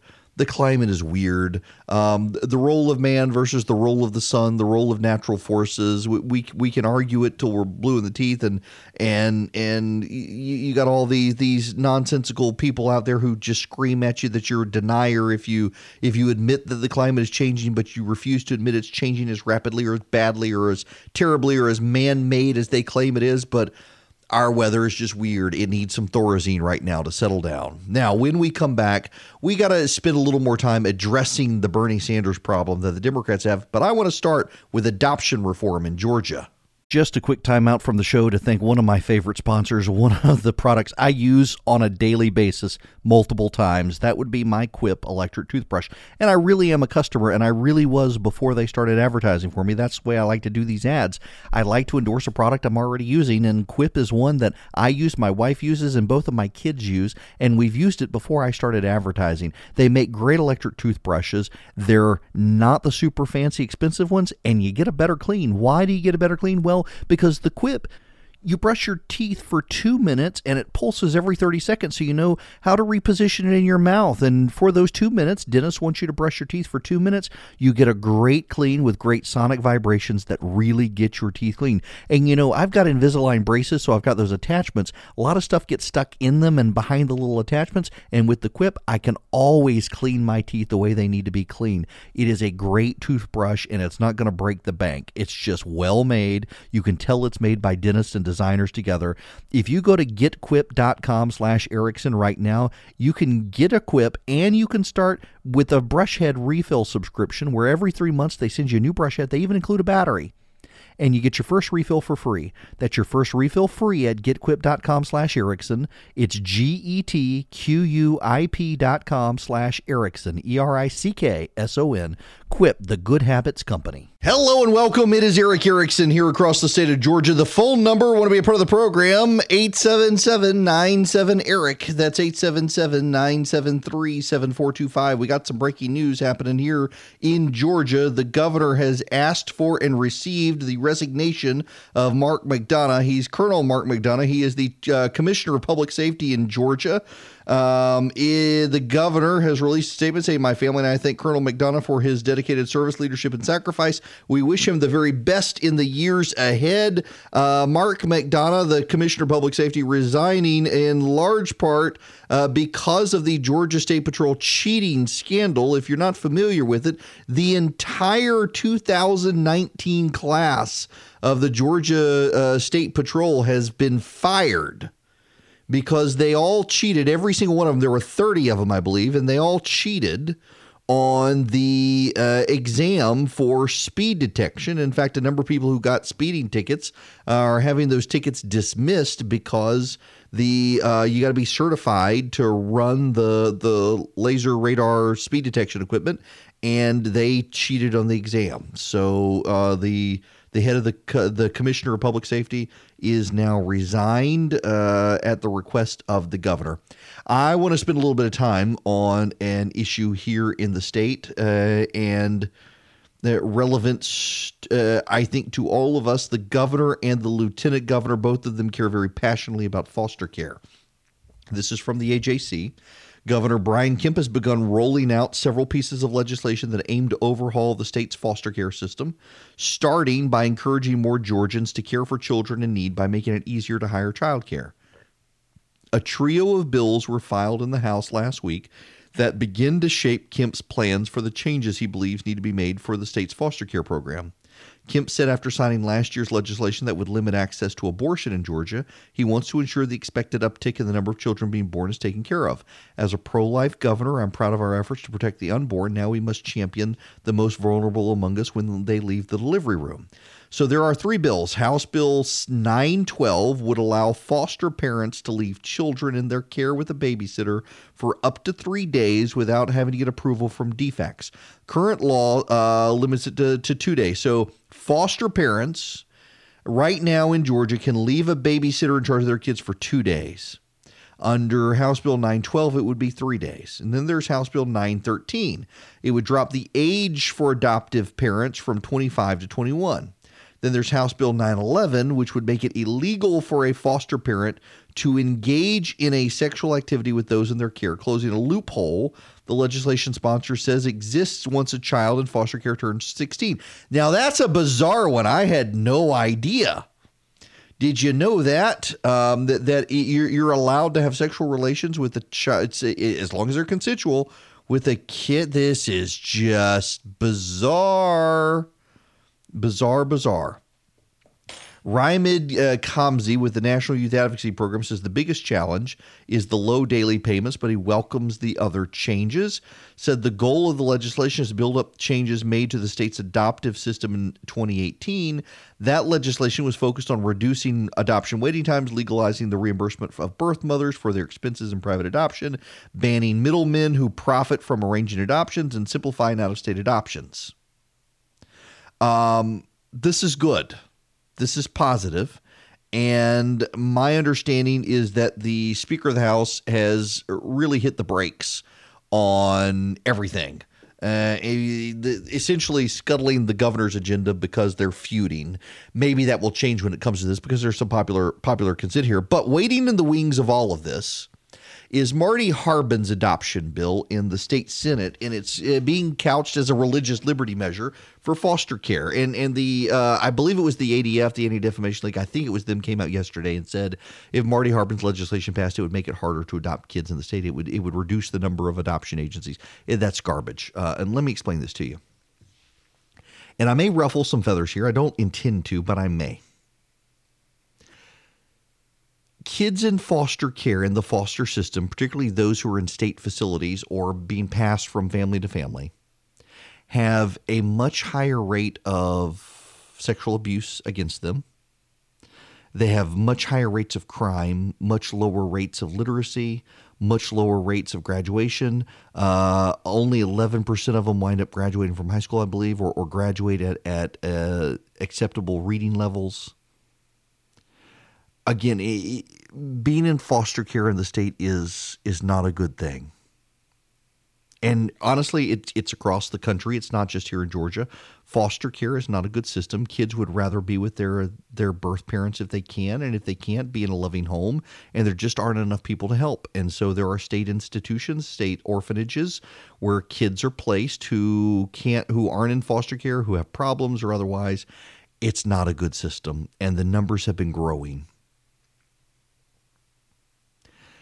If tomorrow an adoption agency started in Georgia and it specialized in placing kids in foster care into the homes of gay families, I would support it. In other words, if an adoption agency started tomorrow and it specialized in putting kids into same-sex households, I think that would be a good idea. And I know if you, like me, are a Christian and you believe in the inerrancy of Scripture and the Word of God, and you recognize that sin is sin, what you're essentially saying is you're putting kids in a household that is full of people living in sin. But guess what? You live in sin too. You are openly a sinner as well. If you believe in Christian orthodoxy, we all fall short of the glory of God. We're all sinners, whether you're in a gay household or not. And if you're in a heterosexual household, there's no guarantee that heterosexual household is Christian or going to church. I am in favor of, and I'm aware of one adoption agency in the state that specializes in placing kids in Muslim households. And I'm okay with that too. If you're a Muslim family, you want to adopt a child, you're going to raise that child as a Muslim, I'm okay with that. And you can complain all you want about, what about the spirit of the child? What about the soul of the child? You're introducing them to a false god if you believe that, or in a secular household, no God at all. Okay, they're not doing that in a state-run facility. They're most likely not doing that in a lot of foster care families. They're just being passed from family to family back into an orphanage. That they're not getting their soul nourished there either.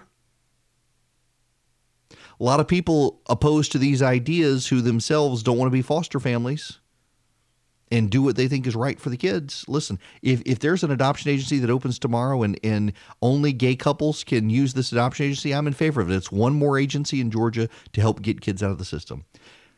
There's a Muslim agency in town. I am totally, I shouldn't say in town, in the state, I am totally in favor of them operating.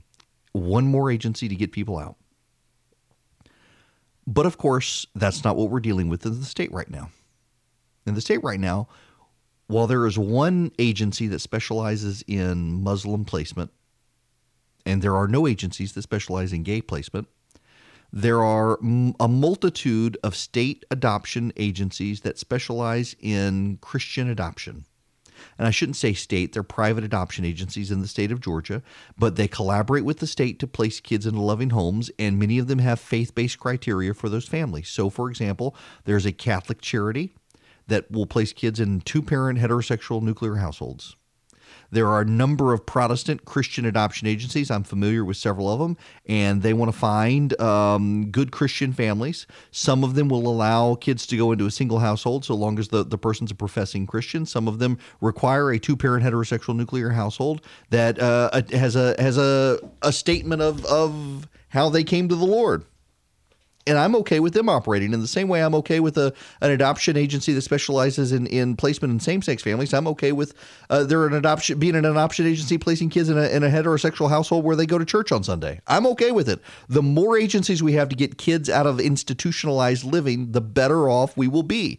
The better off we will be because the kids who live in a family, a loving family, who get placed in a family, they have better education rates, they have better grade retention rates, better literacy rates, better healthcare rates, less likely to fall into crime and drugs. Get them out of the institutions into loving families. Whether that family is straight or gay or Muslim or Christian or Jewish or secular, doesn't matter to me. You can deal with the soul issue later. You put it all on yourself. Never underestimate the power of the Holy Spirit. But there's a problem now, is there not? Because around the country, what we're seeing is progressive activists who are intent on shutting down faith-based adoption agencies. In New England, Catholic charities have come under withering state regulation and criticism, and some of them have had to go out of business because the states are demanding that they stop adopting kids to Christian households, that they have to be allowed to work with or have to be mandated to work with same-sex couples and singles. And the faith-based adoption agencies, the Christian faith-based adoption agencies say, wait a second, our biblical sexual ethics say that marriage is between a man and a woman and that children should be placed in a loving heterosexual two-parent household. And the states are saying, well, if you can't change, shut down. A number of states have come out and they have said, you know what? The more adoption agencies we have, the better. Texas, Mississippi, Alabama, Louisiana, Oklahoma, Tennessee, and a number of other states have all passed laws protecting faith-based adoption agencies, saying you can still work with the state and we will not make you abandon your biblical sexual ethic to do so. We would much prefer to have as many adoption agencies as possible, so we'll have the Christian adoption agencies, understanding that a Christian adoption agency is going to work to find a family to place the child who's in state care, and that family is going to be a heterosexual married couple. But we all know it's coming. We all know it's coming. I mean, for Pete's sakes, the city of Atlanta fired its police chief for writing a book for his Sunday school class that merely quoted scripture. I've actually read the book. Kelvin Cochran wrote a book for his Sunday school class, Who Told You You Were Naked? It's about sin and living a godly life. It was directed to younger black men, and it quoted 1 Corinthians that homosexuality and adultery are sins. That men and women are made for each other. Men are not made for men, and women are not made for women. Men are made for women. Women are made for men, and that's the way God created it, and that's the way we need to live our lives, and we need to get married, and we need to have kids, and we need to not sleep around. We need to live godly lives, and they fired him a year after writing that book because a lesbian fire captain who was offended by it a year after it came out complained, and they fired Kelvin Cochran. The city ultimately settled with him. They'd given him permission to write the book and then fired him for writing it. Christian adoption agencies are going to be targeted in Georgia. It's only a matter of time. So Marty Harbin has legislation similar to Texas and Oklahoma and Tennessee that would protect faith-based adoption agencies. And you know the spin coming out of the Alphabet Gang is that if this legislation passed, it would reduce the number of avenues for kids to be adopted. Now, all it does is protect the status quo. Right now in Georgia, there are faith-based adoption agencies where if you are not a Christian, you cannot go to adopt a child. There is a faith-based adoption agency in Georgia that is Muslim, and you cannot go to get a child adopted from this agency unless you're Muslim. I would be okay with them having one where you had to be gay to adopt a child if you want to work with this place. The more the merrier. The idea that protecting the status quo will mean there are less avenues for children to be adopted is a flat-out lie. It's not just wrong, it's a lie. It is a distortion. It is trying to play on fear. And if you just think about it with common sense, it's dishonest because all we're doing is protecting the status quo. Today we have X number of agencies. You pass the law tomorrow, we have the X number of agencies, and it's the same. X equals X. You're not going to have X and equals negative X or 2X minus whatever. It's not going to happen. You're going to protect the status quo. You're not going to reduce the number of agencies with which someone can go to adopt. But if you don't pass it and these Christian adoption agencies are targeted, many of them are going to go out of business because part of them being in business is they believe it's a ministry opportunity. They believe it's a way to share the gospel. They believe it is a vocation, the doctrine of vocation. You're to glorify God in all that you do. And God says that marriage is between a man and a woman, and you want a heterosexual two-parent nuclear household that goes to church to adopt the child, to find a stable family. And we should be celebrating that. But the Alphabet Gang has decided it is more important to reduce the number of adoption agencies than it is to allow Christians to live out their life and adopt kids. The Alphabet Gang is so worried that a child might be adopted into a Christian household and go find out that God thinks homosexuality is a sin in church, then they want to shut them down. And I think they should be protected. I think a gay adoption agency should be protected. A Muslim one should be protected. A Christian one should be protected. A secular one should be protected. I think we should have as many legitimate, good adoption agencies in this state as possible. And frankly, if our state legislature says they want to improve foster care and adoptions and make it easier to adopt in the state, they should be protecting these agencies because it's not a matter of if this is going to happen in Georgia, if they're going to come try to shut them down. It's a matter of when they're going to try to shut them down because they're already doing it on the West Coast. They're already doing it in New England. And don't ever say it can never happen in Georgia. The city of Atlanta fired its police chief for writing a book for his Sunday school class. Don't tell me they won't come eventually to try to shut down adoption agencies in the state. The mere fact that you have gay rights activists in the state of Georgia right now trying to shut them down, trying to show up and cause problems for them, and trying to block legislation to protect them tells you everything you need to know. Good for Marty Harbin from Tyrone, Georgia. He's a state senator trying to pass this legislation. And shame on our legislature for not recognizing we should have as many avenues as possible to adopt kids, and that includes faith-based adoption agencies.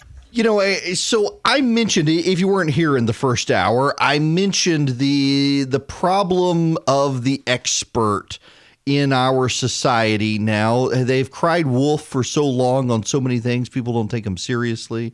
And we see this whether it's climate change or whether it's the presidency, you name it. We have Western elite in this country and others. They scream bloody murder about all sorts of things. Those things don't come to pass. And over time, you just can't take them seriously on anything anymore. There's a great example of this. Jonah Goldberg is highlighting this on Twitter right now. It is a story from Bloomberg Asia. I will read you the tweet from Bloomberg Asia. Kim Jong-un dreamed of turning North Korea into a skiing paradise. Now those plans are melting away due to climate change. Yep, as Jonah accurately notes, were it not for climate change, the homicidal cult leader of an impoverished pariah state would totally have nailed his plan to create a posh ski resort. See, I'm sorry, but when I hear stories like this, I think, how can anybody take climate change seriously? How can anybody take any of this stuff seriously? The siren call of the elite. Climate change is going to ruin us all. And, I'm sorry. And this makes people mad, but I don't really care about the issue. And to the extent that I talk about it with passion and some would argue venom, it's because I am angry that people want me to care about it. I wrote a book called You Will Be Made to Care. And in the book, I talked about how the left insists that you take a stand on issues. And this one was particular. That one was transgenderism and homosexuality. You got to take a stand. They won't let you sit on the sidelines. And if you take the wrong stand, they're going to try to silence you, censor you, destroy you. And that's what you will be made to care on climate change as well. You will be made to care. You will be told that you must care. And if you don't care, you will be silenced. You will be treated as a pariah. There was actually a story in Forbes the other day, Forbes magazine. I know it's still around. Forbes magazine the other day had a story. I can't remember now who it's by. What's his name? I know his name, and it's on the top of my head. I can't remember. Anyway, and the whole point of the story was that there are a number of academics in the United States who support climate change, who are noted researchers who believe climate change is real, but have rejected the idea that it's going to happen as bad as others say. It's going to be as devastating to the world as others say, and we're all going to die. They reject that. And so do you know what's happened? They're being blackballed in academia as being climate change deniers for having the audacity to believe in climate change, but reject the hysteria. Is it any wonder most Americans see through this? By the way, on a Pew survey of issues, climate change is second from the last in issues people care about. I gotta say, it is kind of funny. Let's get back into some politics here nationally. It's kind of funny to watch Elizabeth Warren now floundering around. No idea why she's doing badly. And grassroots donations. People who are saying, stay in this race, fight this race, because they get it. Do you have a sense of why that message, which is the message you gave in New Hampshire, didn't resonate? I don't. But I can tell you this. I can tell you that it's what I fight for. And I'm going to get out there and keep fighting for it and keep talking about it. I think we're in a very frothy place right now. But do keep in mind, we've only heard from 2 states. We got 98 states and territories, 98% of our states and territories left to go. That means we've got a lot coming up. She's right on that, but I don't know that she's going to gain any traction. And as she's floundering around, it's very interesting now that they're being less respectful of her. They're asking tougher questions on TV. She, for so long, was the candidate the media loved. Listen to this exchange with Chris Hayes on MSNBC with Elizabeth Warren about the Department of Justice stuff. You have proposed a task force were you to be elected president at the Department of Justice to look retroactively at the possible criminal conduct among the Trump administration. Yep. Some people I saw today criticizing you for essentially doing the thing that you're criticizing, right? This would essentially be using the Justice Department to pursue political vendettas. What do you say to that? There's no reason to let her answer. I mean, she denies it, of course. She tries to come up with a way, but it's fascinating to watch. And then you've now got Charlemagne the God, a very, very influential on YouTube and the like within the black community. And he's on CNN. I want to play this exchange on CNN with him because increasingly Bloomberg is going to have to deal with this stuff when it comes to race relations and what he's done for the black community. Now, the reason I do this, there is a report. It just dropped on the wire. Here's the headline from Politico. Major black donors unconvinced by 2020 candidates. Black donors and business leaders have a problem with the Democratic presidential field.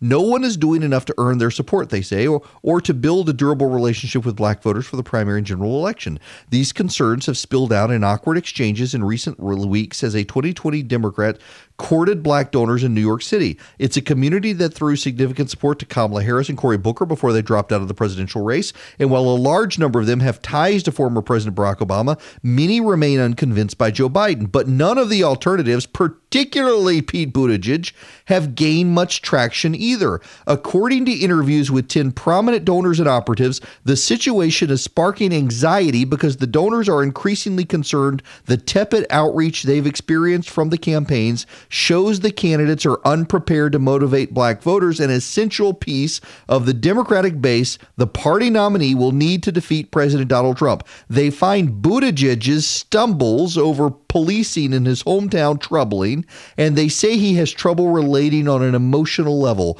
Mike Bloomberg has a damning legacy to overcome on stop and frisk policies, even as he reaches out to the black community and puts forward major policy proposals that some find promising. When Biden campaign manager Greg Schultz traveled to New York in January to hold a campaign briefing with current and potential donors, one attendee told Schultz he believed black voters would ultimately support Biden so long as they thought he was the winning candidate, according to two people with knowledge of the conversation. Well, here's Charlemagne the God with Aaron Burnett. This is about 2 minutes, but I want to play this because it really sets the stage on these conversations within the black community.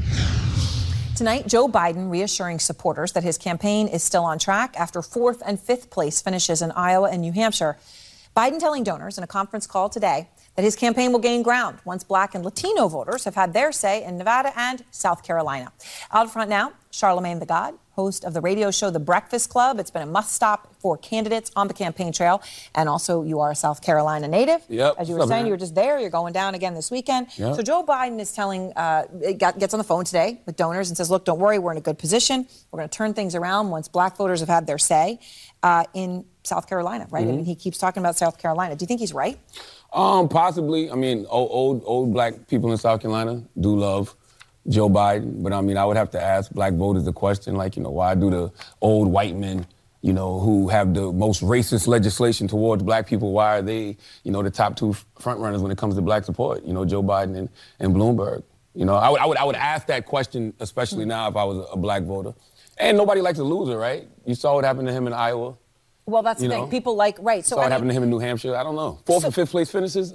So the question is how that will change the polls. I mean, obviously, the latest poll from Quinnipiac, he is leading overall with black voters by 27%. Obviously, You're making it clear you're not supporting Biden at this point. But what do you think it is about him as to why he is maintaining that hold, Charlemagne? I mean, I think it's the Barack Obama effect. I think it's the fact that he was, Barack Obama's vice president, But I think a lot of younger voters have been, a lot of younger black voters have been doing their due diligence, doing their research, and they're aware of, the 94 crime bill, and they're aware of the 86 crack laws. And I think that is a big strike against him. And it's a strike that he hasn't really apologize for. It's more of the 94 crime bill didn't cause mass incarceration. And he still kind of holds on to those things. And we all know the best apology is changed behavior, but more importantly, the best apology for Biden or Bloomberg is to me a black agenda. A black agenda, and they don't have one. Yeah, who has one? That would be the president of the United States. He's got increasingly has a black agenda.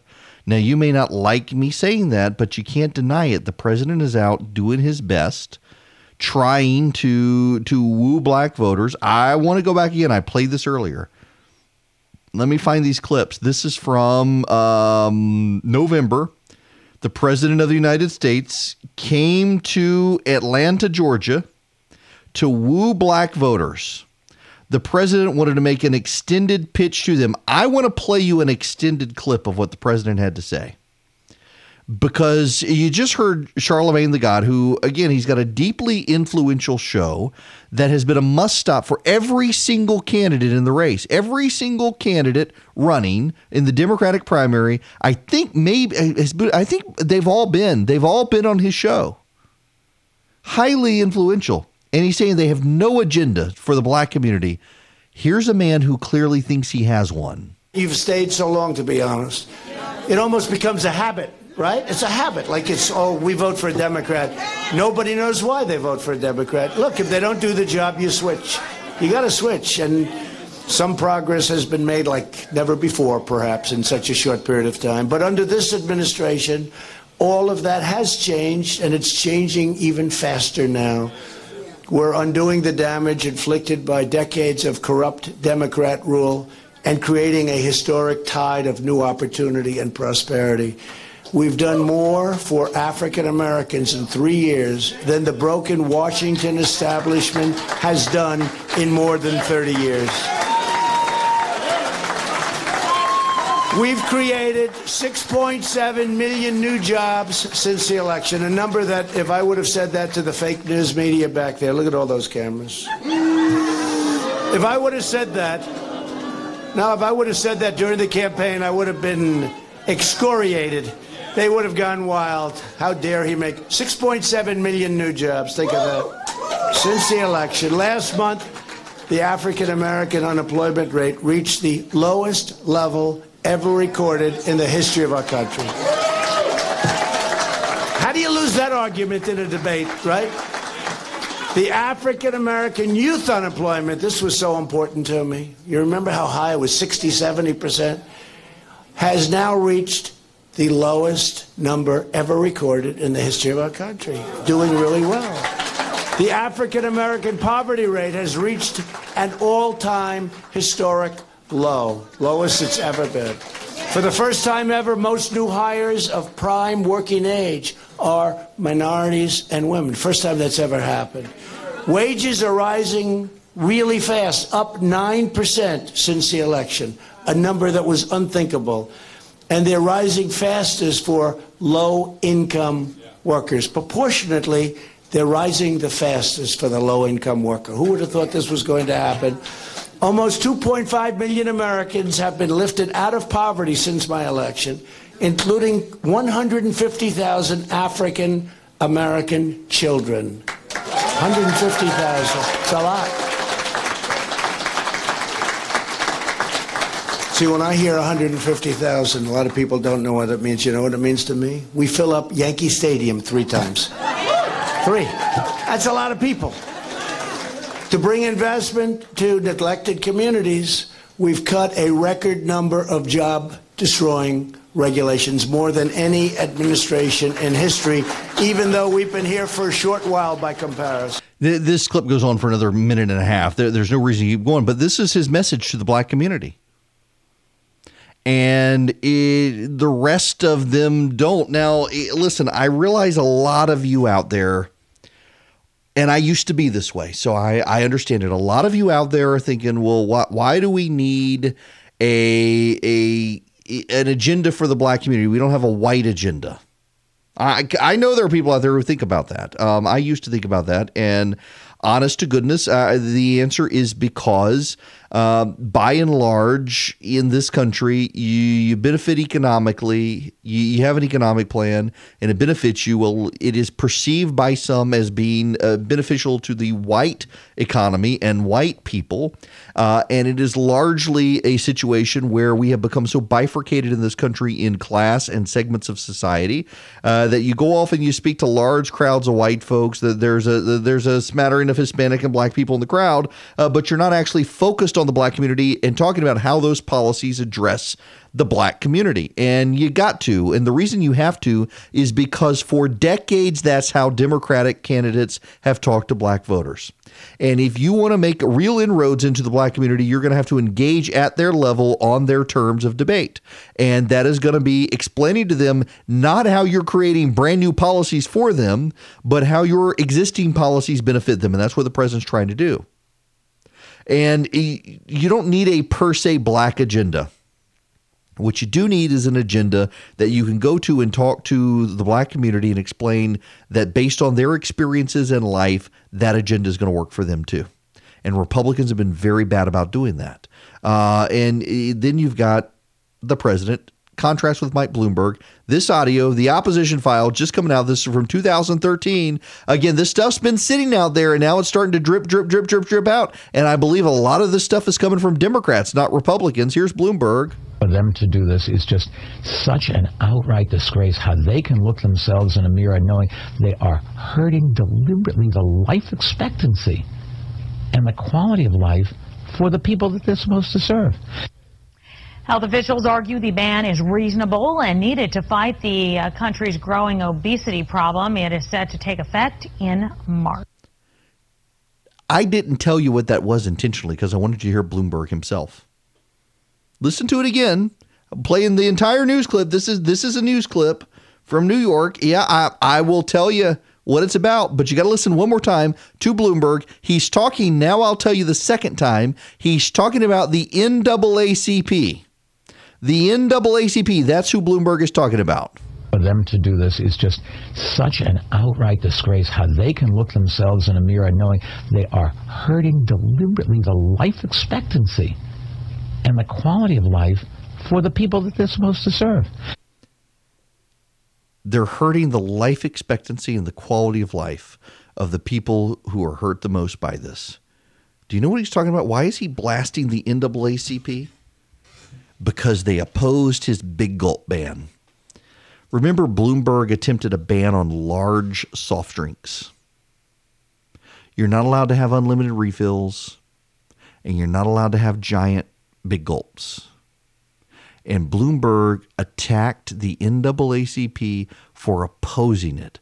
Why? Because in Bloomberg's interest, they were hurting the people they were there to serve. They were hurting the people most hurt by the big gulp. In other words, black people were drinking too many big gulps, and Bloomberg was going to ban them to save the lives of black people. That doesn't really translate well. And that's part of Bloomberg's problem that his campaign needs to understand they've got to overcome.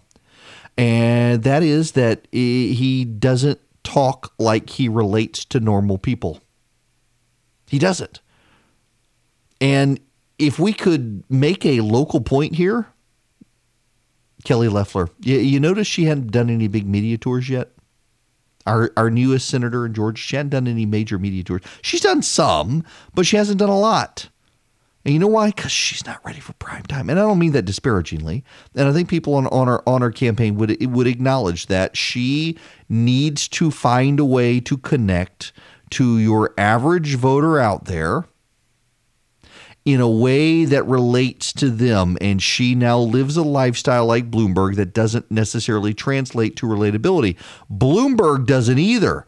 But Bloomberg thinks he relates. At least the Loeffler team is smart enough to realize that she needs to reconnect to her farmer roots and to be able to talk about stuff in ways that relates to people, as opposed to Bloomberg, who he's blasted the NAACP for opposing the big gulp. And now today his relatability factor is that his housekeeper loses intentionally at games of Scrabble, so his mother feels like she wins. That's how he's relating to people on the campaign trail today. He actually did that this morning. How is any of this stuff relatable?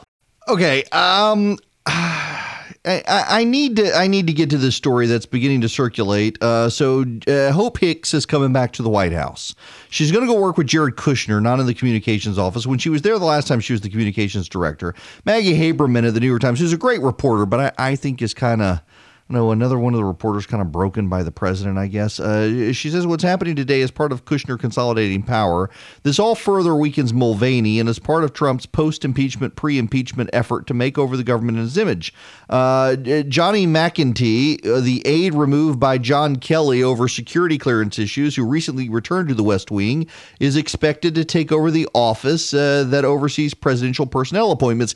Can you blame the president for this, given the number of people within the administration have been out to undermine him, the careerists? You know, for example, did you realize that one of the prosecutors in the Roger Stone matter, who resigned, is being heralded as a hero of the media, a careerist within the Department of Justice?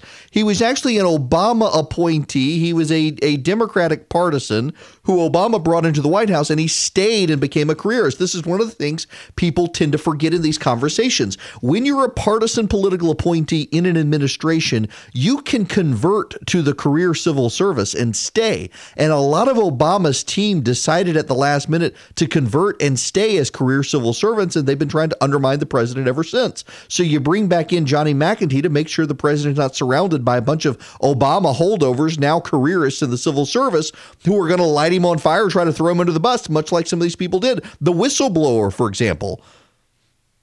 On top of that, you've got Kushner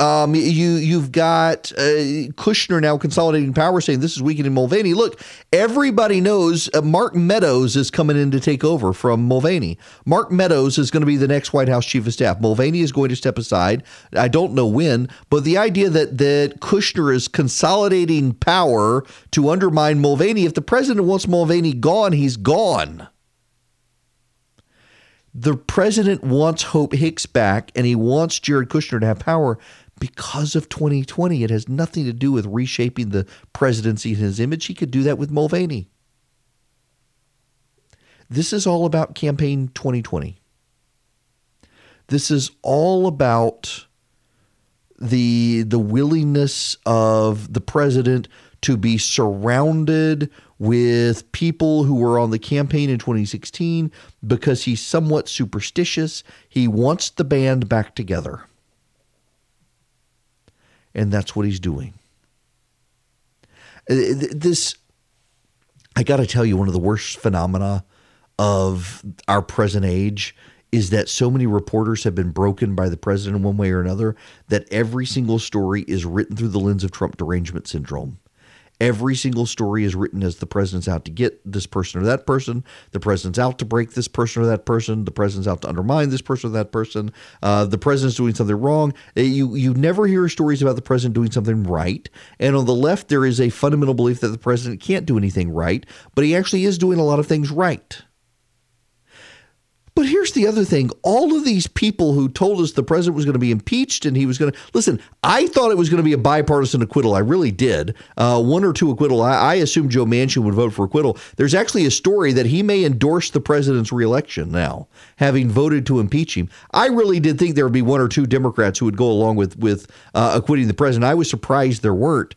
But by and large, we knew it was going to follow along party lines. Even if it was one or two Democrats, it was going to mostly be party lines. And everybody knew what would happen if the president was acquitted, and everyone knew the president was going to be acquitted. And all of this is the logical fallout of an impeachment that failed. Everyone should have known it was going to happen. And they didn't, because they only want to view things through Trump derangement syndrome. That's why they keep being surprised by the antics of this president. Everybody disappoints me.